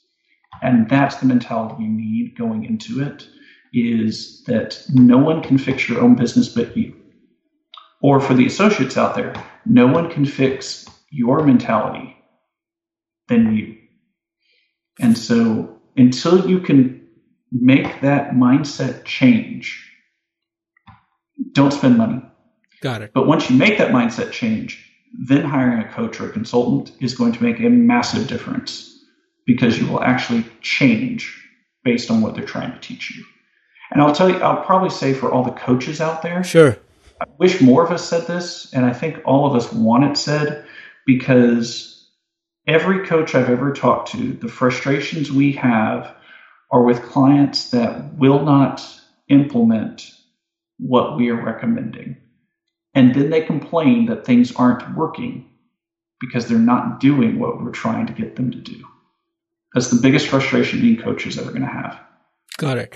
No, I this is really important. I to be honest, just like the shiny new gadget thing, I personally have been attracted to getting my own consultant. But I think it's a good idea to train myself inside out first again, before I even hire somebody with much more experience, somebody who's willing to teach me. But I should be willing, a master.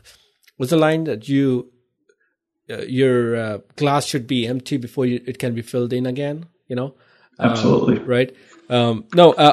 So what did you do to, I know you were, as I said, as you even confided in us, that you were pretty almost adamant, not willing to change yourself. But what and how did you even, started to change yourself to accept and make positive changes? Again, I'd say that was probably because I'm a hard head and I don't learn quickly, and I have to screw things up myself multiple times before I learn, which I'm sure actually describes a lot of people probably listening to this. But Me too. It took me a long time to, actually come to grips with that. I ended up going to a bunch of different coaching, consulting, mastermind groups, and I just pulled little bits out of every one of them. It finally started stacking up that I was the problem. And that's where I think I've probably talked about this a dozen times in, this podcast, is when you can decide that you are the problem, that is when so many things change. And yes, somebody else could also be the problem, but it's almost always you first. And the second that you can realize that, the world opens up to you. Everything you do is going to work better. When you can realize that if I am the problem, then I have more control than anybody else in making those changes. And when things don't go right, I need to first look at what I've done wrong or what I could do better in order to affect change in the people around me. It's a hard nut to crack, and it's hard thing to swallow. Mm-hmm. I mean, I agree. I'm being honest there. It's so hard, but I think, as you said, unless you keep falling and, all those little things start hinting towards that you are the problem, I don't think people are willing to change unless either,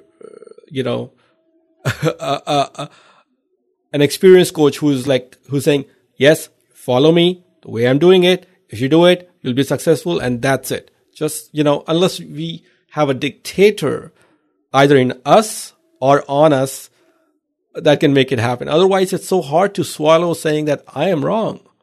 Am I right? Mm-hmm. And I'll say, I'm not perfect at this, and there are some things that I still am probably wrong about that I have not yet acknowledged. I'm sure my team could probably tell me that if I actually wanted to ask them. Yeah, I should interview them too, right? Oh, yeah, probably. Now, I think I hope most of them would actually say that I have gotten exponentially better over the years, but no one's perfect, and I will probably never be perfect at this, and I will probably always need still more improvement. But that's part of the process, is learning that you're always going to need improvement, and you're never going to be perfect, and the most you can hope for is to constantly improve every day. And if you do that, that is the definition of success I don't think anybody can disagree with, is that success is constantly striving to be the best that you can be. Because we all have different skill sets and we're all going to be different levels of success. But true success is being the best that you can be. But that requires realizing that you are not there yet, and you probably never will be. And so it's the journey of trying to get there that means more than anything else. Very well said. I think this could be the quote in our podcast interview. Now, I'm going to twist you a little bit here.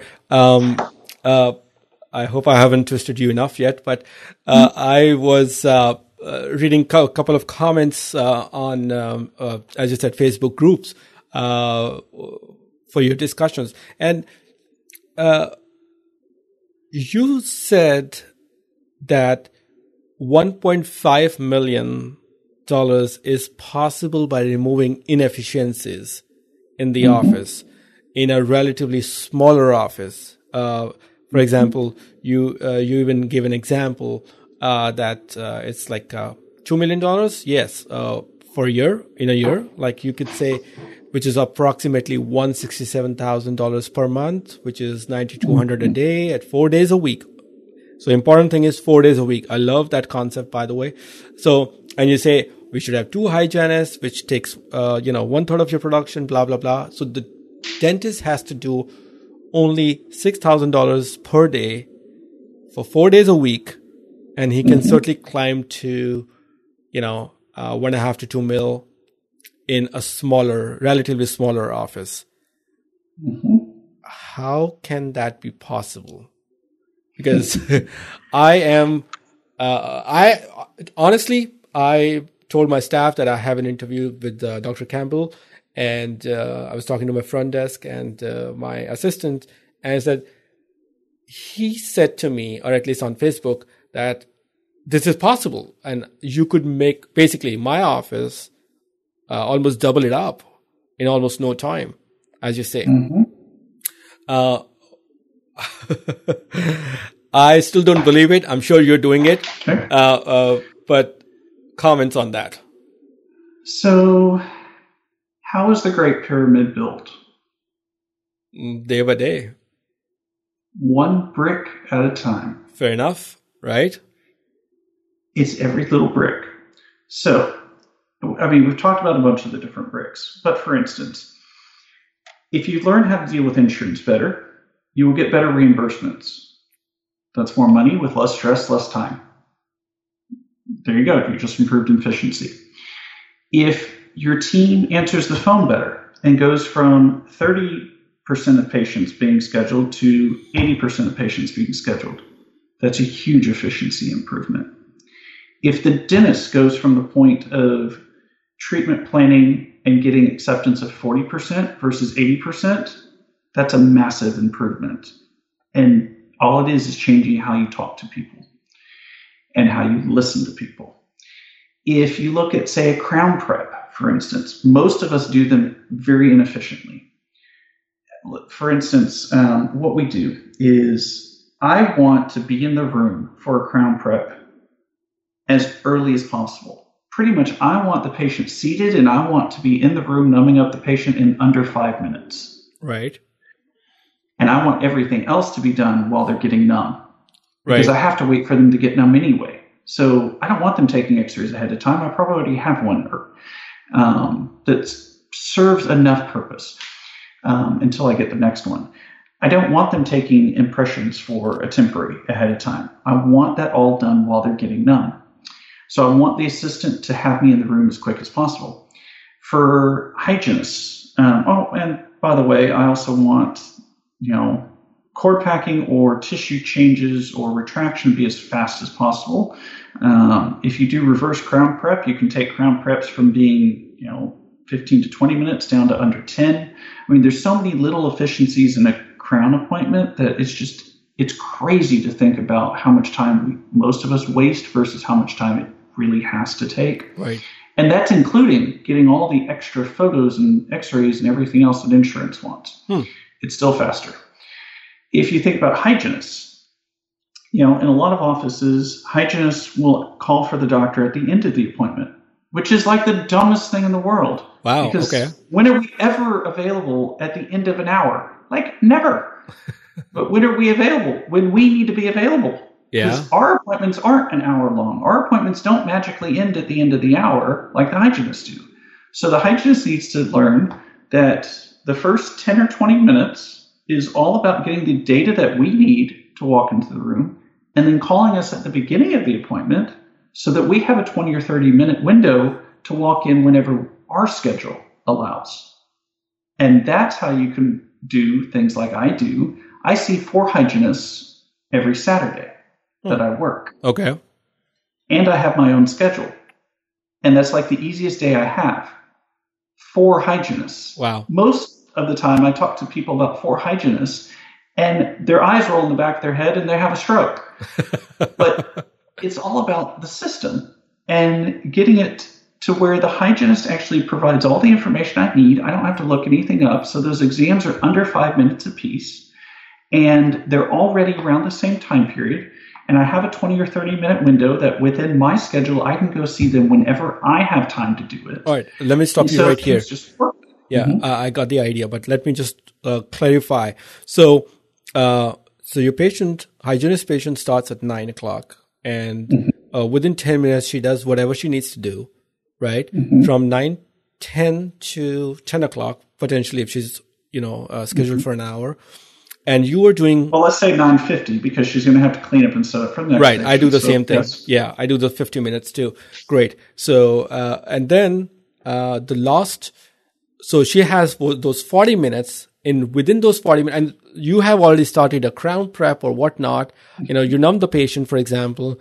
Then you go to one of the hygienists. Is that what you do? Right? Yep. Because now you're saying she's gotten all the information the first 10 minutes. I can walk in next 30 minutes anytime I want, not when she wants. Is that what you're saying? Absolutely. Okay. Makes sense. And here's the thing, too. The other problem with seeing the patient at the end of the appointment, when the hygienist is done, the patient's mentally out the door already working on whatever they need to do next. Right. They're not listening to you. They don't care what you say at that point. But in the middle of the appointment, they're far more likely to listen to what you have to tell them. And if you have to treatment plan something, now your front team has the time to put the treatment plan together before the patient's ready to get up out of the chair. Yeah. So there's so many efficiencies just on that alone. And here's the thing. There are hundreds of little efficiencies like what I just talked about. Yeah.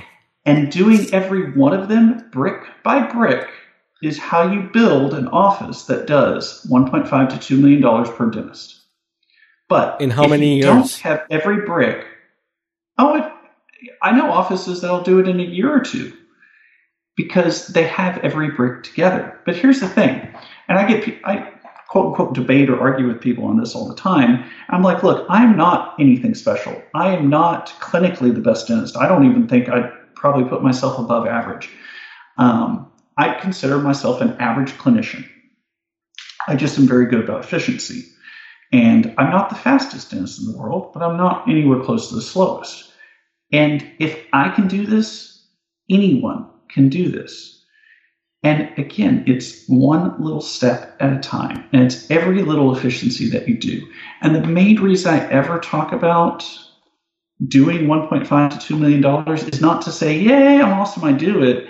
It's to say, look, if I can do it, you can do it. And that means it can be done. And that means you just have to find the way to do it. If you talk to, and this is what's fun about reading a bunch of books about highly successful people in other industries. Sure. Almost every high-end successful person will tell you a majority of their success comes from the mental mindset that it can be done. Right. Agreed. Because here's the thing. Whatever you think will happen. And I don't mean this as no medical, physical, like the brain is more powerful than anything else. It's the brain. The brain is a magical little item in that if you think it cannot be done, you will never get it accomplished because you will find reasons that it can't be done.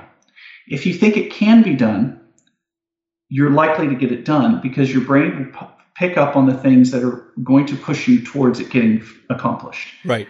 It's just the way that our brain works.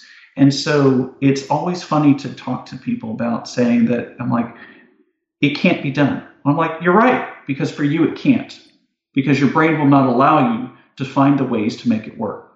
But the next person right next to you that says it can be done will get it done because their brain will find ways to make sure it gets done. Yeah, some people would say that as affirmation. You know, some people in the woo-woo world, they would call it as affirmation, right?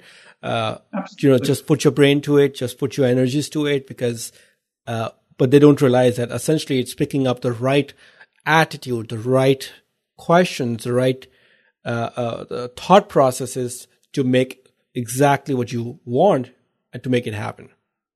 Am I right? And that's the crazy part. And that's why I always say it comes back to you. You. It's all about us. Because here's the thing. We will always be right. Whether we think it can be done or can't be done, we will always be right. We'll always be right. Yes, that's a good one.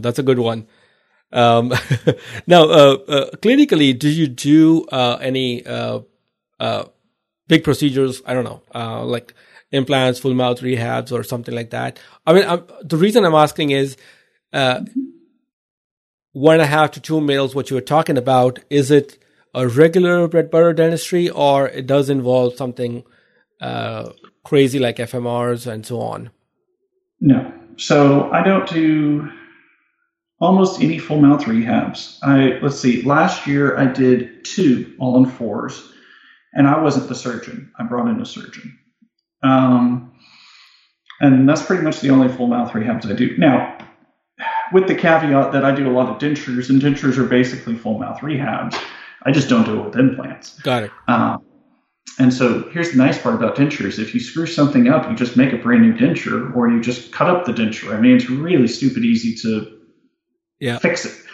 I don't do a lot of massive cases. I do truly bread and butter dentistry on a day-to-day basis. A majority of my patients pay maximum, maybe a treatment plan up to $4,000, maybe. But a majority of them are in the, $1,500 to $2,000 as to total treatment.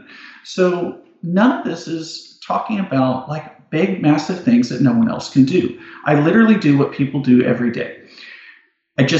When you do it efficiently, you can fit more within the same timetable. And here's also the funny thing. I've had people ask me, is it more stressful to do that much more work? Actually, it's typically less stressful. Because in order to produce at that level, you have to have a very good team behind you. Right. And when you have a very good team behind you, they are doing a lot of the work. They are doing a lot of the things that most of us find stressful. And so it's actually less stressful to be more productive in most cases.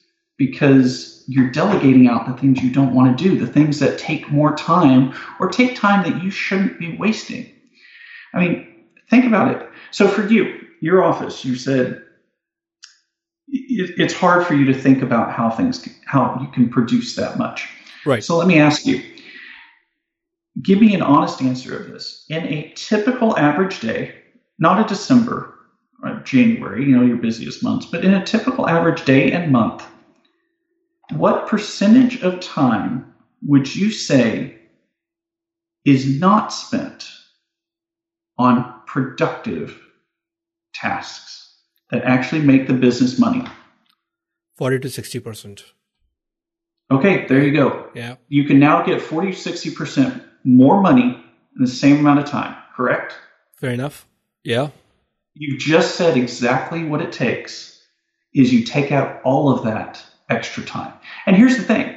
Even in my office, I mean, we produce a ton, but I still have time to play on Facebook. I still have time to quote unquote waste time. Yeah. Because I could still be doing more. I truly think a single dentist office can produce over $2 million if they had the patient population and they truly were working 8 to 5 or 7 to 4, whatever your timetable happens to be, and they're productive for almost every minute of the day. Because I'm not even at that point, and I'm where I am. So it's all about the systems, and it's all about, and this is all I try to provide for people by giving numbers. It's not that you should be doing it. It's that it can be done. And if you want to get it done, great, do it. But if you don't want to produce $2 million in an office, awesome, don't.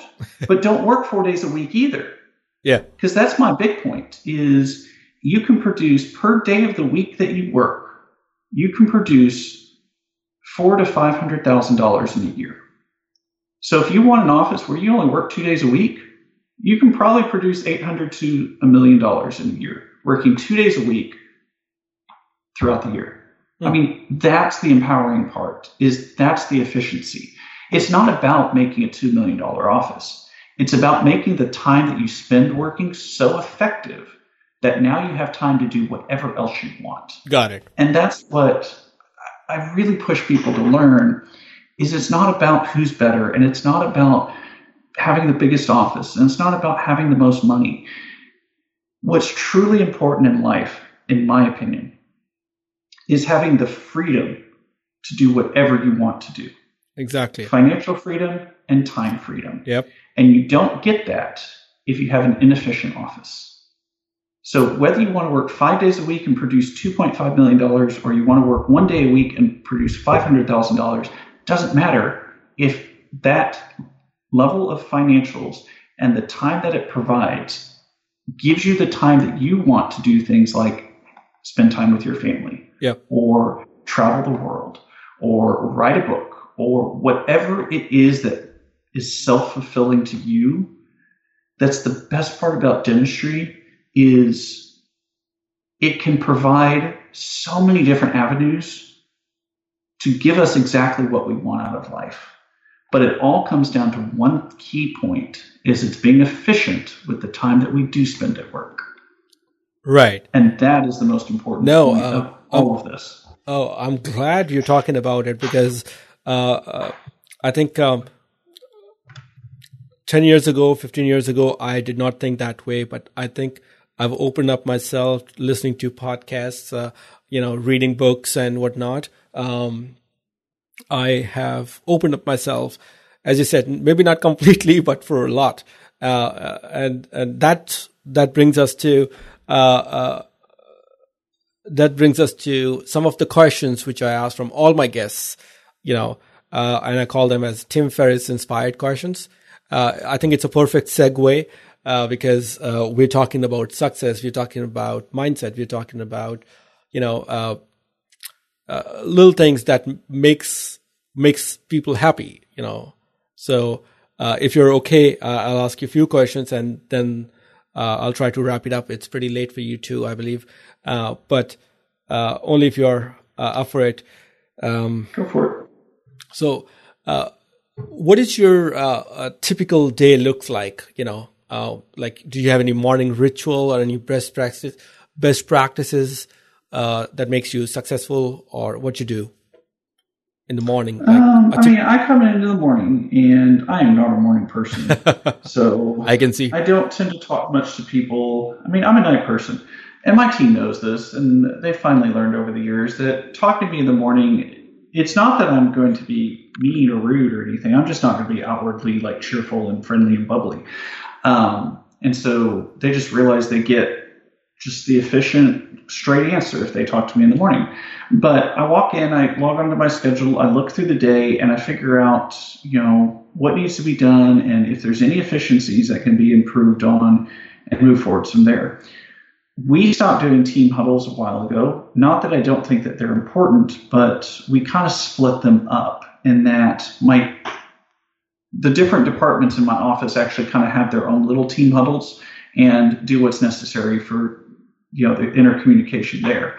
And my assistant is the one that brings all of that to me. And she's the one that kind of guides me around the office during the day. She's kind of like my flow coordinator. Yep. And in most cases, and this is a hard transition, I listen to her unless I truly think that she's wrong. And not that she's wrong, but she might be missing something on a patient that maybe I saw, but she didn't. But in most cases, even when I think she might not be seeing everything, I still go with what she tries to push me. So it's the follow your team will take you farther than anywhere. And so I'd say that's the biggest kind of thing is realize you need to look through the day. You need to kind of pre-plan the day, and you need to, as much as possible, listen and respect your team and what they're telling you. And then if there's a problem, then talk about it later. But trying to argue with them in the middle of the day doesn't tend to work well. And so it's a balancing act there. Got it. So, and what about early morning? Did you do any exercises, any tea, coffee? Any specific rituals that you may have that get you geared up for the day? I mean, I'm allergic to exercise, and I'm not addicted to caffeine, thankfully, because I have addictive personality, so I probably would be if I started drinking it. And recently, in the last couple months, I've actually started doing intermittent fasting, so I don't even eat until noon most days. Oh, wow. And so, no, there's really nothing I do in the morning. I mean, I get up, it takes me like 15 minutes to get out of the house, maybe around 20 minutes to get out of the house. I have like a 10-minute drive or less to work, and I go to work. So, I mean, I don't really have any routine other than trying to be as efficient as possible and sleep as long as possible because I'm a night owl. Now, I'm glad you're talking about intermittent fasting. I'm thinking and reading about it too, courtesy Tim Ferriss, but I am way too hungry. I'm way too hungry all the time. What had been your experience in for as long as you've been doing your intermittent fasting? So for me, I've never really been a breakfast person. I don't like most breakfast foods. I try to avoid the starches, and I don't necessarily feel hungry in the morning. Now, I will say I do now more because what I used to do, because I'm a night owl, I usually stay up till about midnight most nights. Yeah. And so I would often, my family and I eat at like 5 or 6 because we've got kids. And so I'd get hungry at like 10 o'clock at night. So I'd eat at 10 o'clock at night, which everybody knows eating within like 3 or 4 hours of going to bed is a stupid idea from a health point of view. So that was one of the hard things was changing is I don't eat late at night anymore. And in the morning, I'm a lot more hungry now than I used to be, but you just kind of get used to it of realizing that the hunger in your body is your body burning calories from fat that you should be doing anyway. And at least that's what I've picked up on the intermittent fasting thing. I actually, other than feeling hunger, I don't feel mental like depression or stress or anything else. I just feel like my body's telling me it's kind of hungry. But I'm not fat, but I've got some excess that it can burn away. So I'm not going to starve. the body will just start eating the parts of itself that shouldn't be there. So how long? But it's definitely a mental thing. I mean, all diets are mental things. Yeah. But the big thing for me, I mean, I've tried lots of little different diets over the years, and again, not necessarily to lose weight, but more to maintain it, and to kind of try to stay healthy as much as possible. But for me, I love food way too much to give up certain type of food. So that's why I really latched on to the intermittent fasting thing, because it doesn't matter what I eat, it just matters when I eat. And for me, it's a lot easier to manage the when than it is the what. But again, everybody's different. But the biggest part about changing a diet is it needs to be a lifetime change. It can't be a fad diet. It can't be this yo-yo thing that a lot of us go through. Right. And the reason we go through it is because we haven't found something that we can stick to, continue forever. And so far, I've been kind of happy with the intermittent fasting, and I still do they talk about breaking your habits just to maintain your metabolism. So usually like once a week, I'll get outside my 8-hour window of eating, whether it's eat late or eat breakfast or something. I'll get outside that so my body doesn't, necessarily get too much in a habit of, not eating within a certain time period. But it's worked out well so far. Has it impacted you in a positive way or any negative way, or do you think it's just a way of living? I think it's probably too early to tell. How long have you been doing it? 2 months. Okay. So all right. That's too early to tell. Yeah. All right. But I don't feel any negative results from it. So I kind of feel like, if nothing else, that's helpful, that I can continue doing it without really thinking about it too much. And so it's something at least I feel like I can continue on for a long time. Got it. All right. So next question. The best purchase that you made between $100 to $300 that impacted your life in a positive way? My life or my business? Either. Doesn't matter. $100 to $300. That's a good question. Well, I mean, I could take one answer and go jewelry for my wife. I mean, that's always comes with benefits. Especially jewelry that doesn't break the bank. Yep. I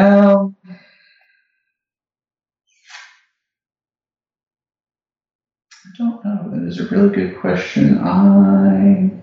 Okay, forget the number. Maybe whatever in the past, or at least in 2019 and this year, that might have impacted you in a very positive way. I would probably say a majority of the things on the low end that impacted me the most were good business books. And I mean, those are like, $20.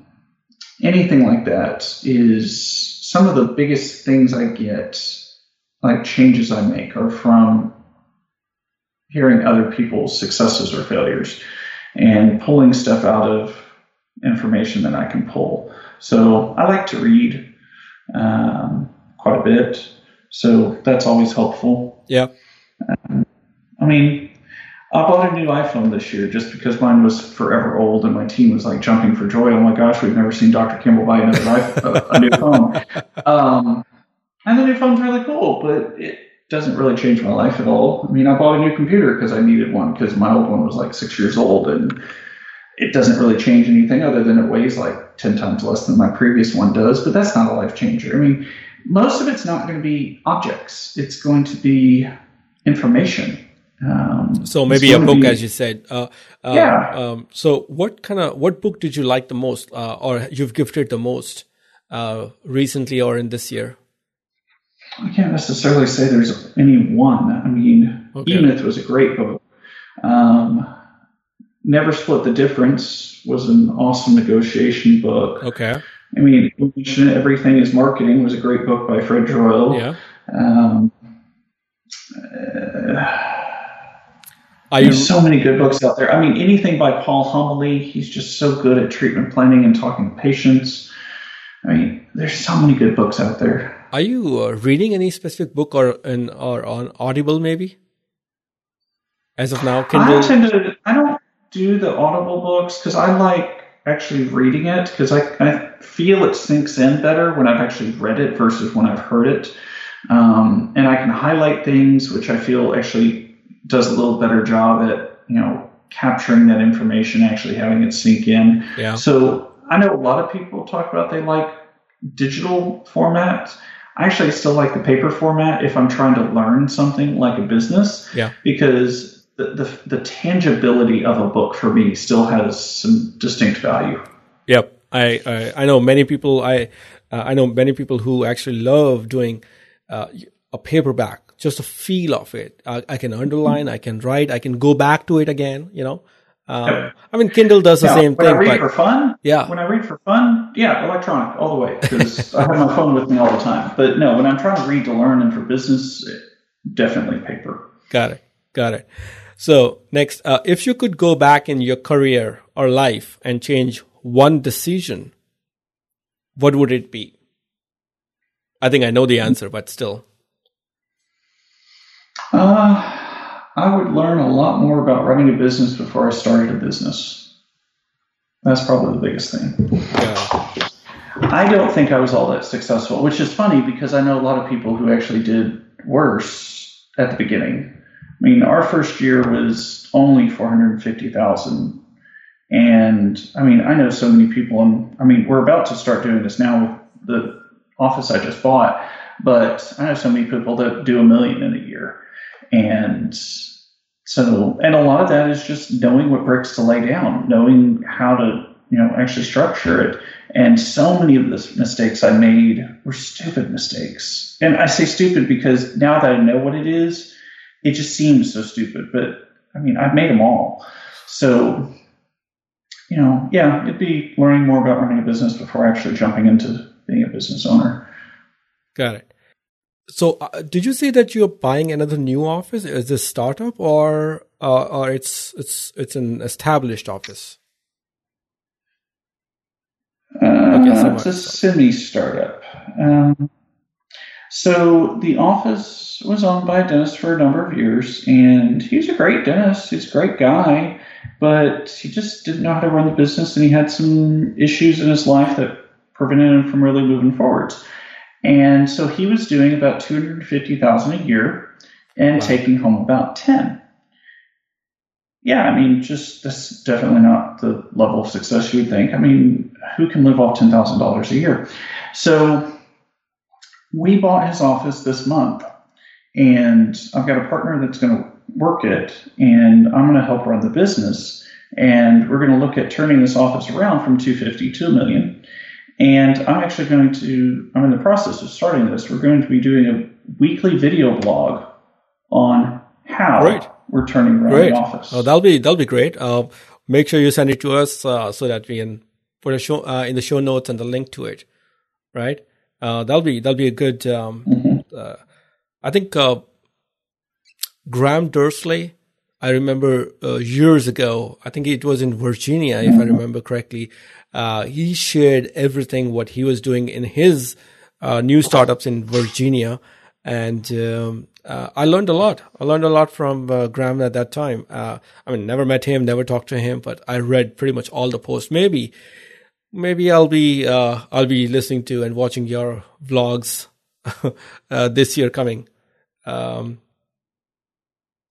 I got the pleasure to meet Graham a couple of years ago. He's an awesome guy. Yeah, too. I mean, him sharing so much was amazing. I mean, how many people would share that much? I mean, I was impressed actually. Here's the thing, and this is probably one of those other overarching ideas. Every successful person, like every highly successful person in any industry, they have one other thing that tends to be in common. It's having an abundance mindset. Right. You can have an abundance mindset or you can have a scarcity mindset. And basically the differences are, for the people who don't know, is a scarcity mindset is that if I don't have something, it's because somebody else does. Or somebody else has something because I don't. That's a scarcity mindset. It basically says there's a finite number of resources in the world, and therefore in order to succeed, I have to take from someone else. personally, I think that's a very negative way to look at life that's very hampering for the person who has that viewpoint. The abundance mindset says that resources in the world are unlimited because they are only limited by our level of imagination. And some of the most inventive and successful people in the world were that way because they came up with something no one else thought of. They didn't take it from somebody else. They didn't steal it from somebody else. They just came up with something brand new. And the reality is, too, that, again, working with like a team or working with an office or working with other colleagues, the more that we give, the more that comes back to us. And if nothing else, think of it like karma. Is the more positivity we put out there, the more people get attracted to us. And therefore, the more positive you are about life, the more people want to be around you. And that's patients who are going to be paying you money, team members who are going to be working with you, colleagues who are going to be working, around you, family members, everything. And so the abundance mindset, I think, is so key in that. And that's why a lot of us that are where we are, we'll talk about what we do all the time because it helps us, if nothing else. I mean, for me, it solidifies what I'm doing when I talk to other people about what's made me successful. And it helps push me further. And it doesn't hurt me to give away information. I kind of like talking to people and I kind of like helping people. And my goal has been to really improve other dentists' lives so that they don't have to reach the struggle points I did, at least as much as possible. And so that abundance mindset, I think, is so important agree. To have.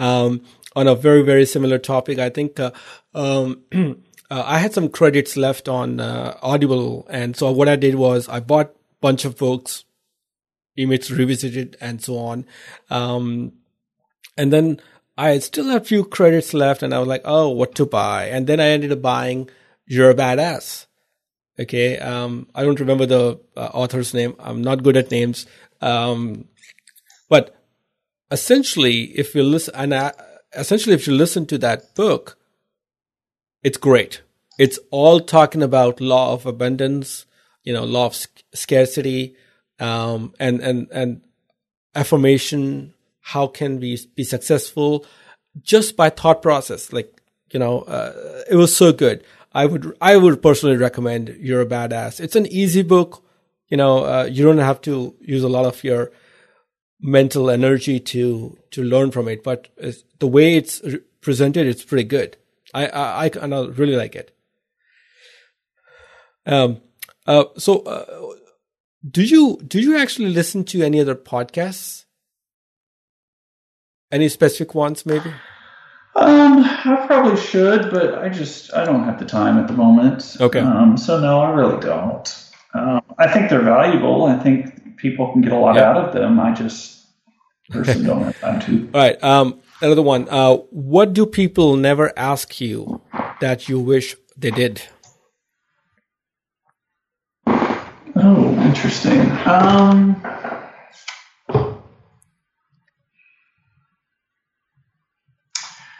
More along the lines of the things that are less obvious. I mean, everybody talks to me about insurance because that's what I'm pretty well known for. And yeah, that's important, but some of the most important things are the stuff that nobody ever thinks about, which is realizing for yourself what's important in life. And it's a hard journey and it's a hard thing to think about because it means actually asking ourselves some tough questions, but it's what do you really want out of life? And most of us don't think like that. So for instance, a lot of us think about work, and then our family lives or our vacation time or everything else gets cut because work becomes the kind of the goal versus actually thinking about your life and thinking, what do you want out of life, and figuring out what it will take to make your job fit around your life as opposed to your life fit around your job. And I think that's so key. and it's probably one of the biggest things for stress relief more than anything, is to realize we have to take vacation, and we have to take time off with family, and we have to take time for doing things that charge us up, because the more we enjoy our own lives, the better Right. we are for people around us. And I mean, for patients in general, I mean, dentistry is so draining on us. I mean, we're working in such a small area, and people tell us all the time that they hate it, and a lot of things we do aren't comfortable, and and a lot of people come to us and say they hate the dentist, or they're in pain, or they're upset, or whatever, and we have to absorb a lot of that. And so Sure. there needs to be an outlet. And I would say that's probably more important than anything else, because without that outlet, you're just going to burn out. And I burned out a few years ago, and thankfully I found a way out of it. But I know a lot of dentists who burned out and Right. they didn't find a way out. And the majority of it was their life wasn't in balance. How do you think somebody can even learn that important aspect about themselves? What was maybe time got you where you are, but what would you advise somebody who's younger, who's not even taught anything like that yet, but want to give an exercise? What he should do? To actually sit down and intentionally write down what they want their life to look like a year from now, 5 years from now, 10 years from now, 20 years from now, in very explicit detail, in terms of how many days a week do you want to work, and how many days a week, more importantly, do you not want to work? How many vacations do you want to take? How much time off do you want? How much time with family? What your family looks like? I mean, how much money you want to make that fits within that? I mean, and more along the lines of, I guess, more Right. how much money do you need to make? And literally putting as many details as possible of what you want your future to look like, and then backtrack that into what it takes to do today to reach that point a year, 5 years, 10 years down the road. That's a key way to look at life. And if you don't have that ultimate goal, then you're typically going to just struggle, because you don't have something you're reaching for, or you don't have the pathway to reach it. And I am not a list person. I don't like writing stuff down. I was one in school. I never took notes. And so it's tough for me to do this. And that's why, again, like sometimes when I teach other people, it helps, because things like this solidifies the need for me to do it too. But the more we actually plan out at least baby steps of what we want to accomplish, the more likely we are to actually get it done. That's a good one. Thank you. No, that helps a lot. For somebody who doesn't have any experience, who's young, I think writing it down. I do something similar. I say that just journal whatever comes in your mind. Just dump it at one place. Evernote, your notes section in your on your iPhone, whatever. Just dump it. Just keep writing it and keep reading it. That will also inculcate and bring in more ideas exactly what you want. It's a slower process, but it's pretty doable process too. That's what I would recommend. But thank you. Now, when you think of a person being successful, who is the second person that comes to your mind? Not the first, but the second person that comes to your mind. Like it could be anybody. Person? It could be a fictional character. It could be dead or alive, whatever. It doesn't matter. Once again, when you think of a person being successful, who is the second person that comes to mind? That's an interesting question. All right, let's start with the first one.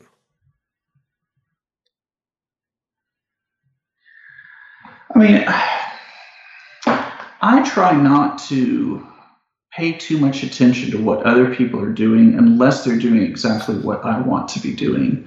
So I try not to compare myself too much to others. I just look for trends. And so I'd say it's more of an avatar of someone than I would say I'm thinking about someone in specific. But, I mean, what I would consider successful personally is having a good income that is not necessarily completely required your specific work every day, meaning have some passive income that comes in to where you can take off and not worry about the fact that you're not making any money. Having the ability to look at your life and actually plan your work around it to where you can take vacation and spend time with family and do what it is that you want to do, and that there's no limitations on your life. And, someone who's just generally getting out of life what they want to get out of life. And for everyone, that's different. And so that's why it's always tough to not compare yourself to other people, because everyone has a different, view of what their life should look like as an ideal. And secondary to that, I would guess, is someone who hasn't reached there yet, but is on their way. Okay. So I don't know if that answers the question, but we'll take it. Yeah. It's an interesting question. Now, you're talking about the passive income. Are you involved in some passive income business or something like that? Or are you doing anything like that as a side gig, maybe? Well, like this fixer-upper office I'm doing will eventually become some passive income. It's a lot of work up front. In general, I'm honest with everybody. The CE courses I have online, it took a lot of work to put together and a lot of research and everything, but now they're passive income because people can get them without me being involved. The book has mostly become passive income. It took a lot of books to sell to pay off what it took to write them, but now it's making a little bit. But none of those are super huge changes in my life. I've looked into doing some real estate, and currently I just haven't put enough time and effort into actually going as far as I need to with that, because I'm enjoying the coaching and the business stuff and everything else, and it is what it is. Now, at some point, if probably a few years down the road, once that all stabilizes, I'll probably look back at the real estate stuff some more and plan that out. But currently I'm having a financial planner that puts a lot of our money into things like real estate trusts or REITs, and therefore we're getting some of the benefits of real estate without any effort, basically. But I know if I learn more about it, there's definitely ways to make more money doing that. Personally though, right now I'm putting a lot of my extra funds and resources and effort into dental stuff, the coaching, this new office, and there's a couple other projects I've got going on that will eventually become passive income, but they're just a lot of hard work up at the front. I'm glad you're talking about your book also. I was thinking that what have you not talked about or about what we just discussed in this past 2 hours, whatever, that you also mentioned in your book, Practice Whisperer. Do you want to say anything about it, what the book is all about, and who could benefit it from? Well, the book is all about my failures. So it's a story about how I did a startup and what I screwed up and the few things I did right and what I learned through the whole thing. And, I think it's valuable to anybody who is interested in running a business, whether it's a startup or an existing. I don't think it really matters. But, I think it's a lot of value to people, if nothing else, to learn what I screwed up so that they can find ways to not make the same mistakes.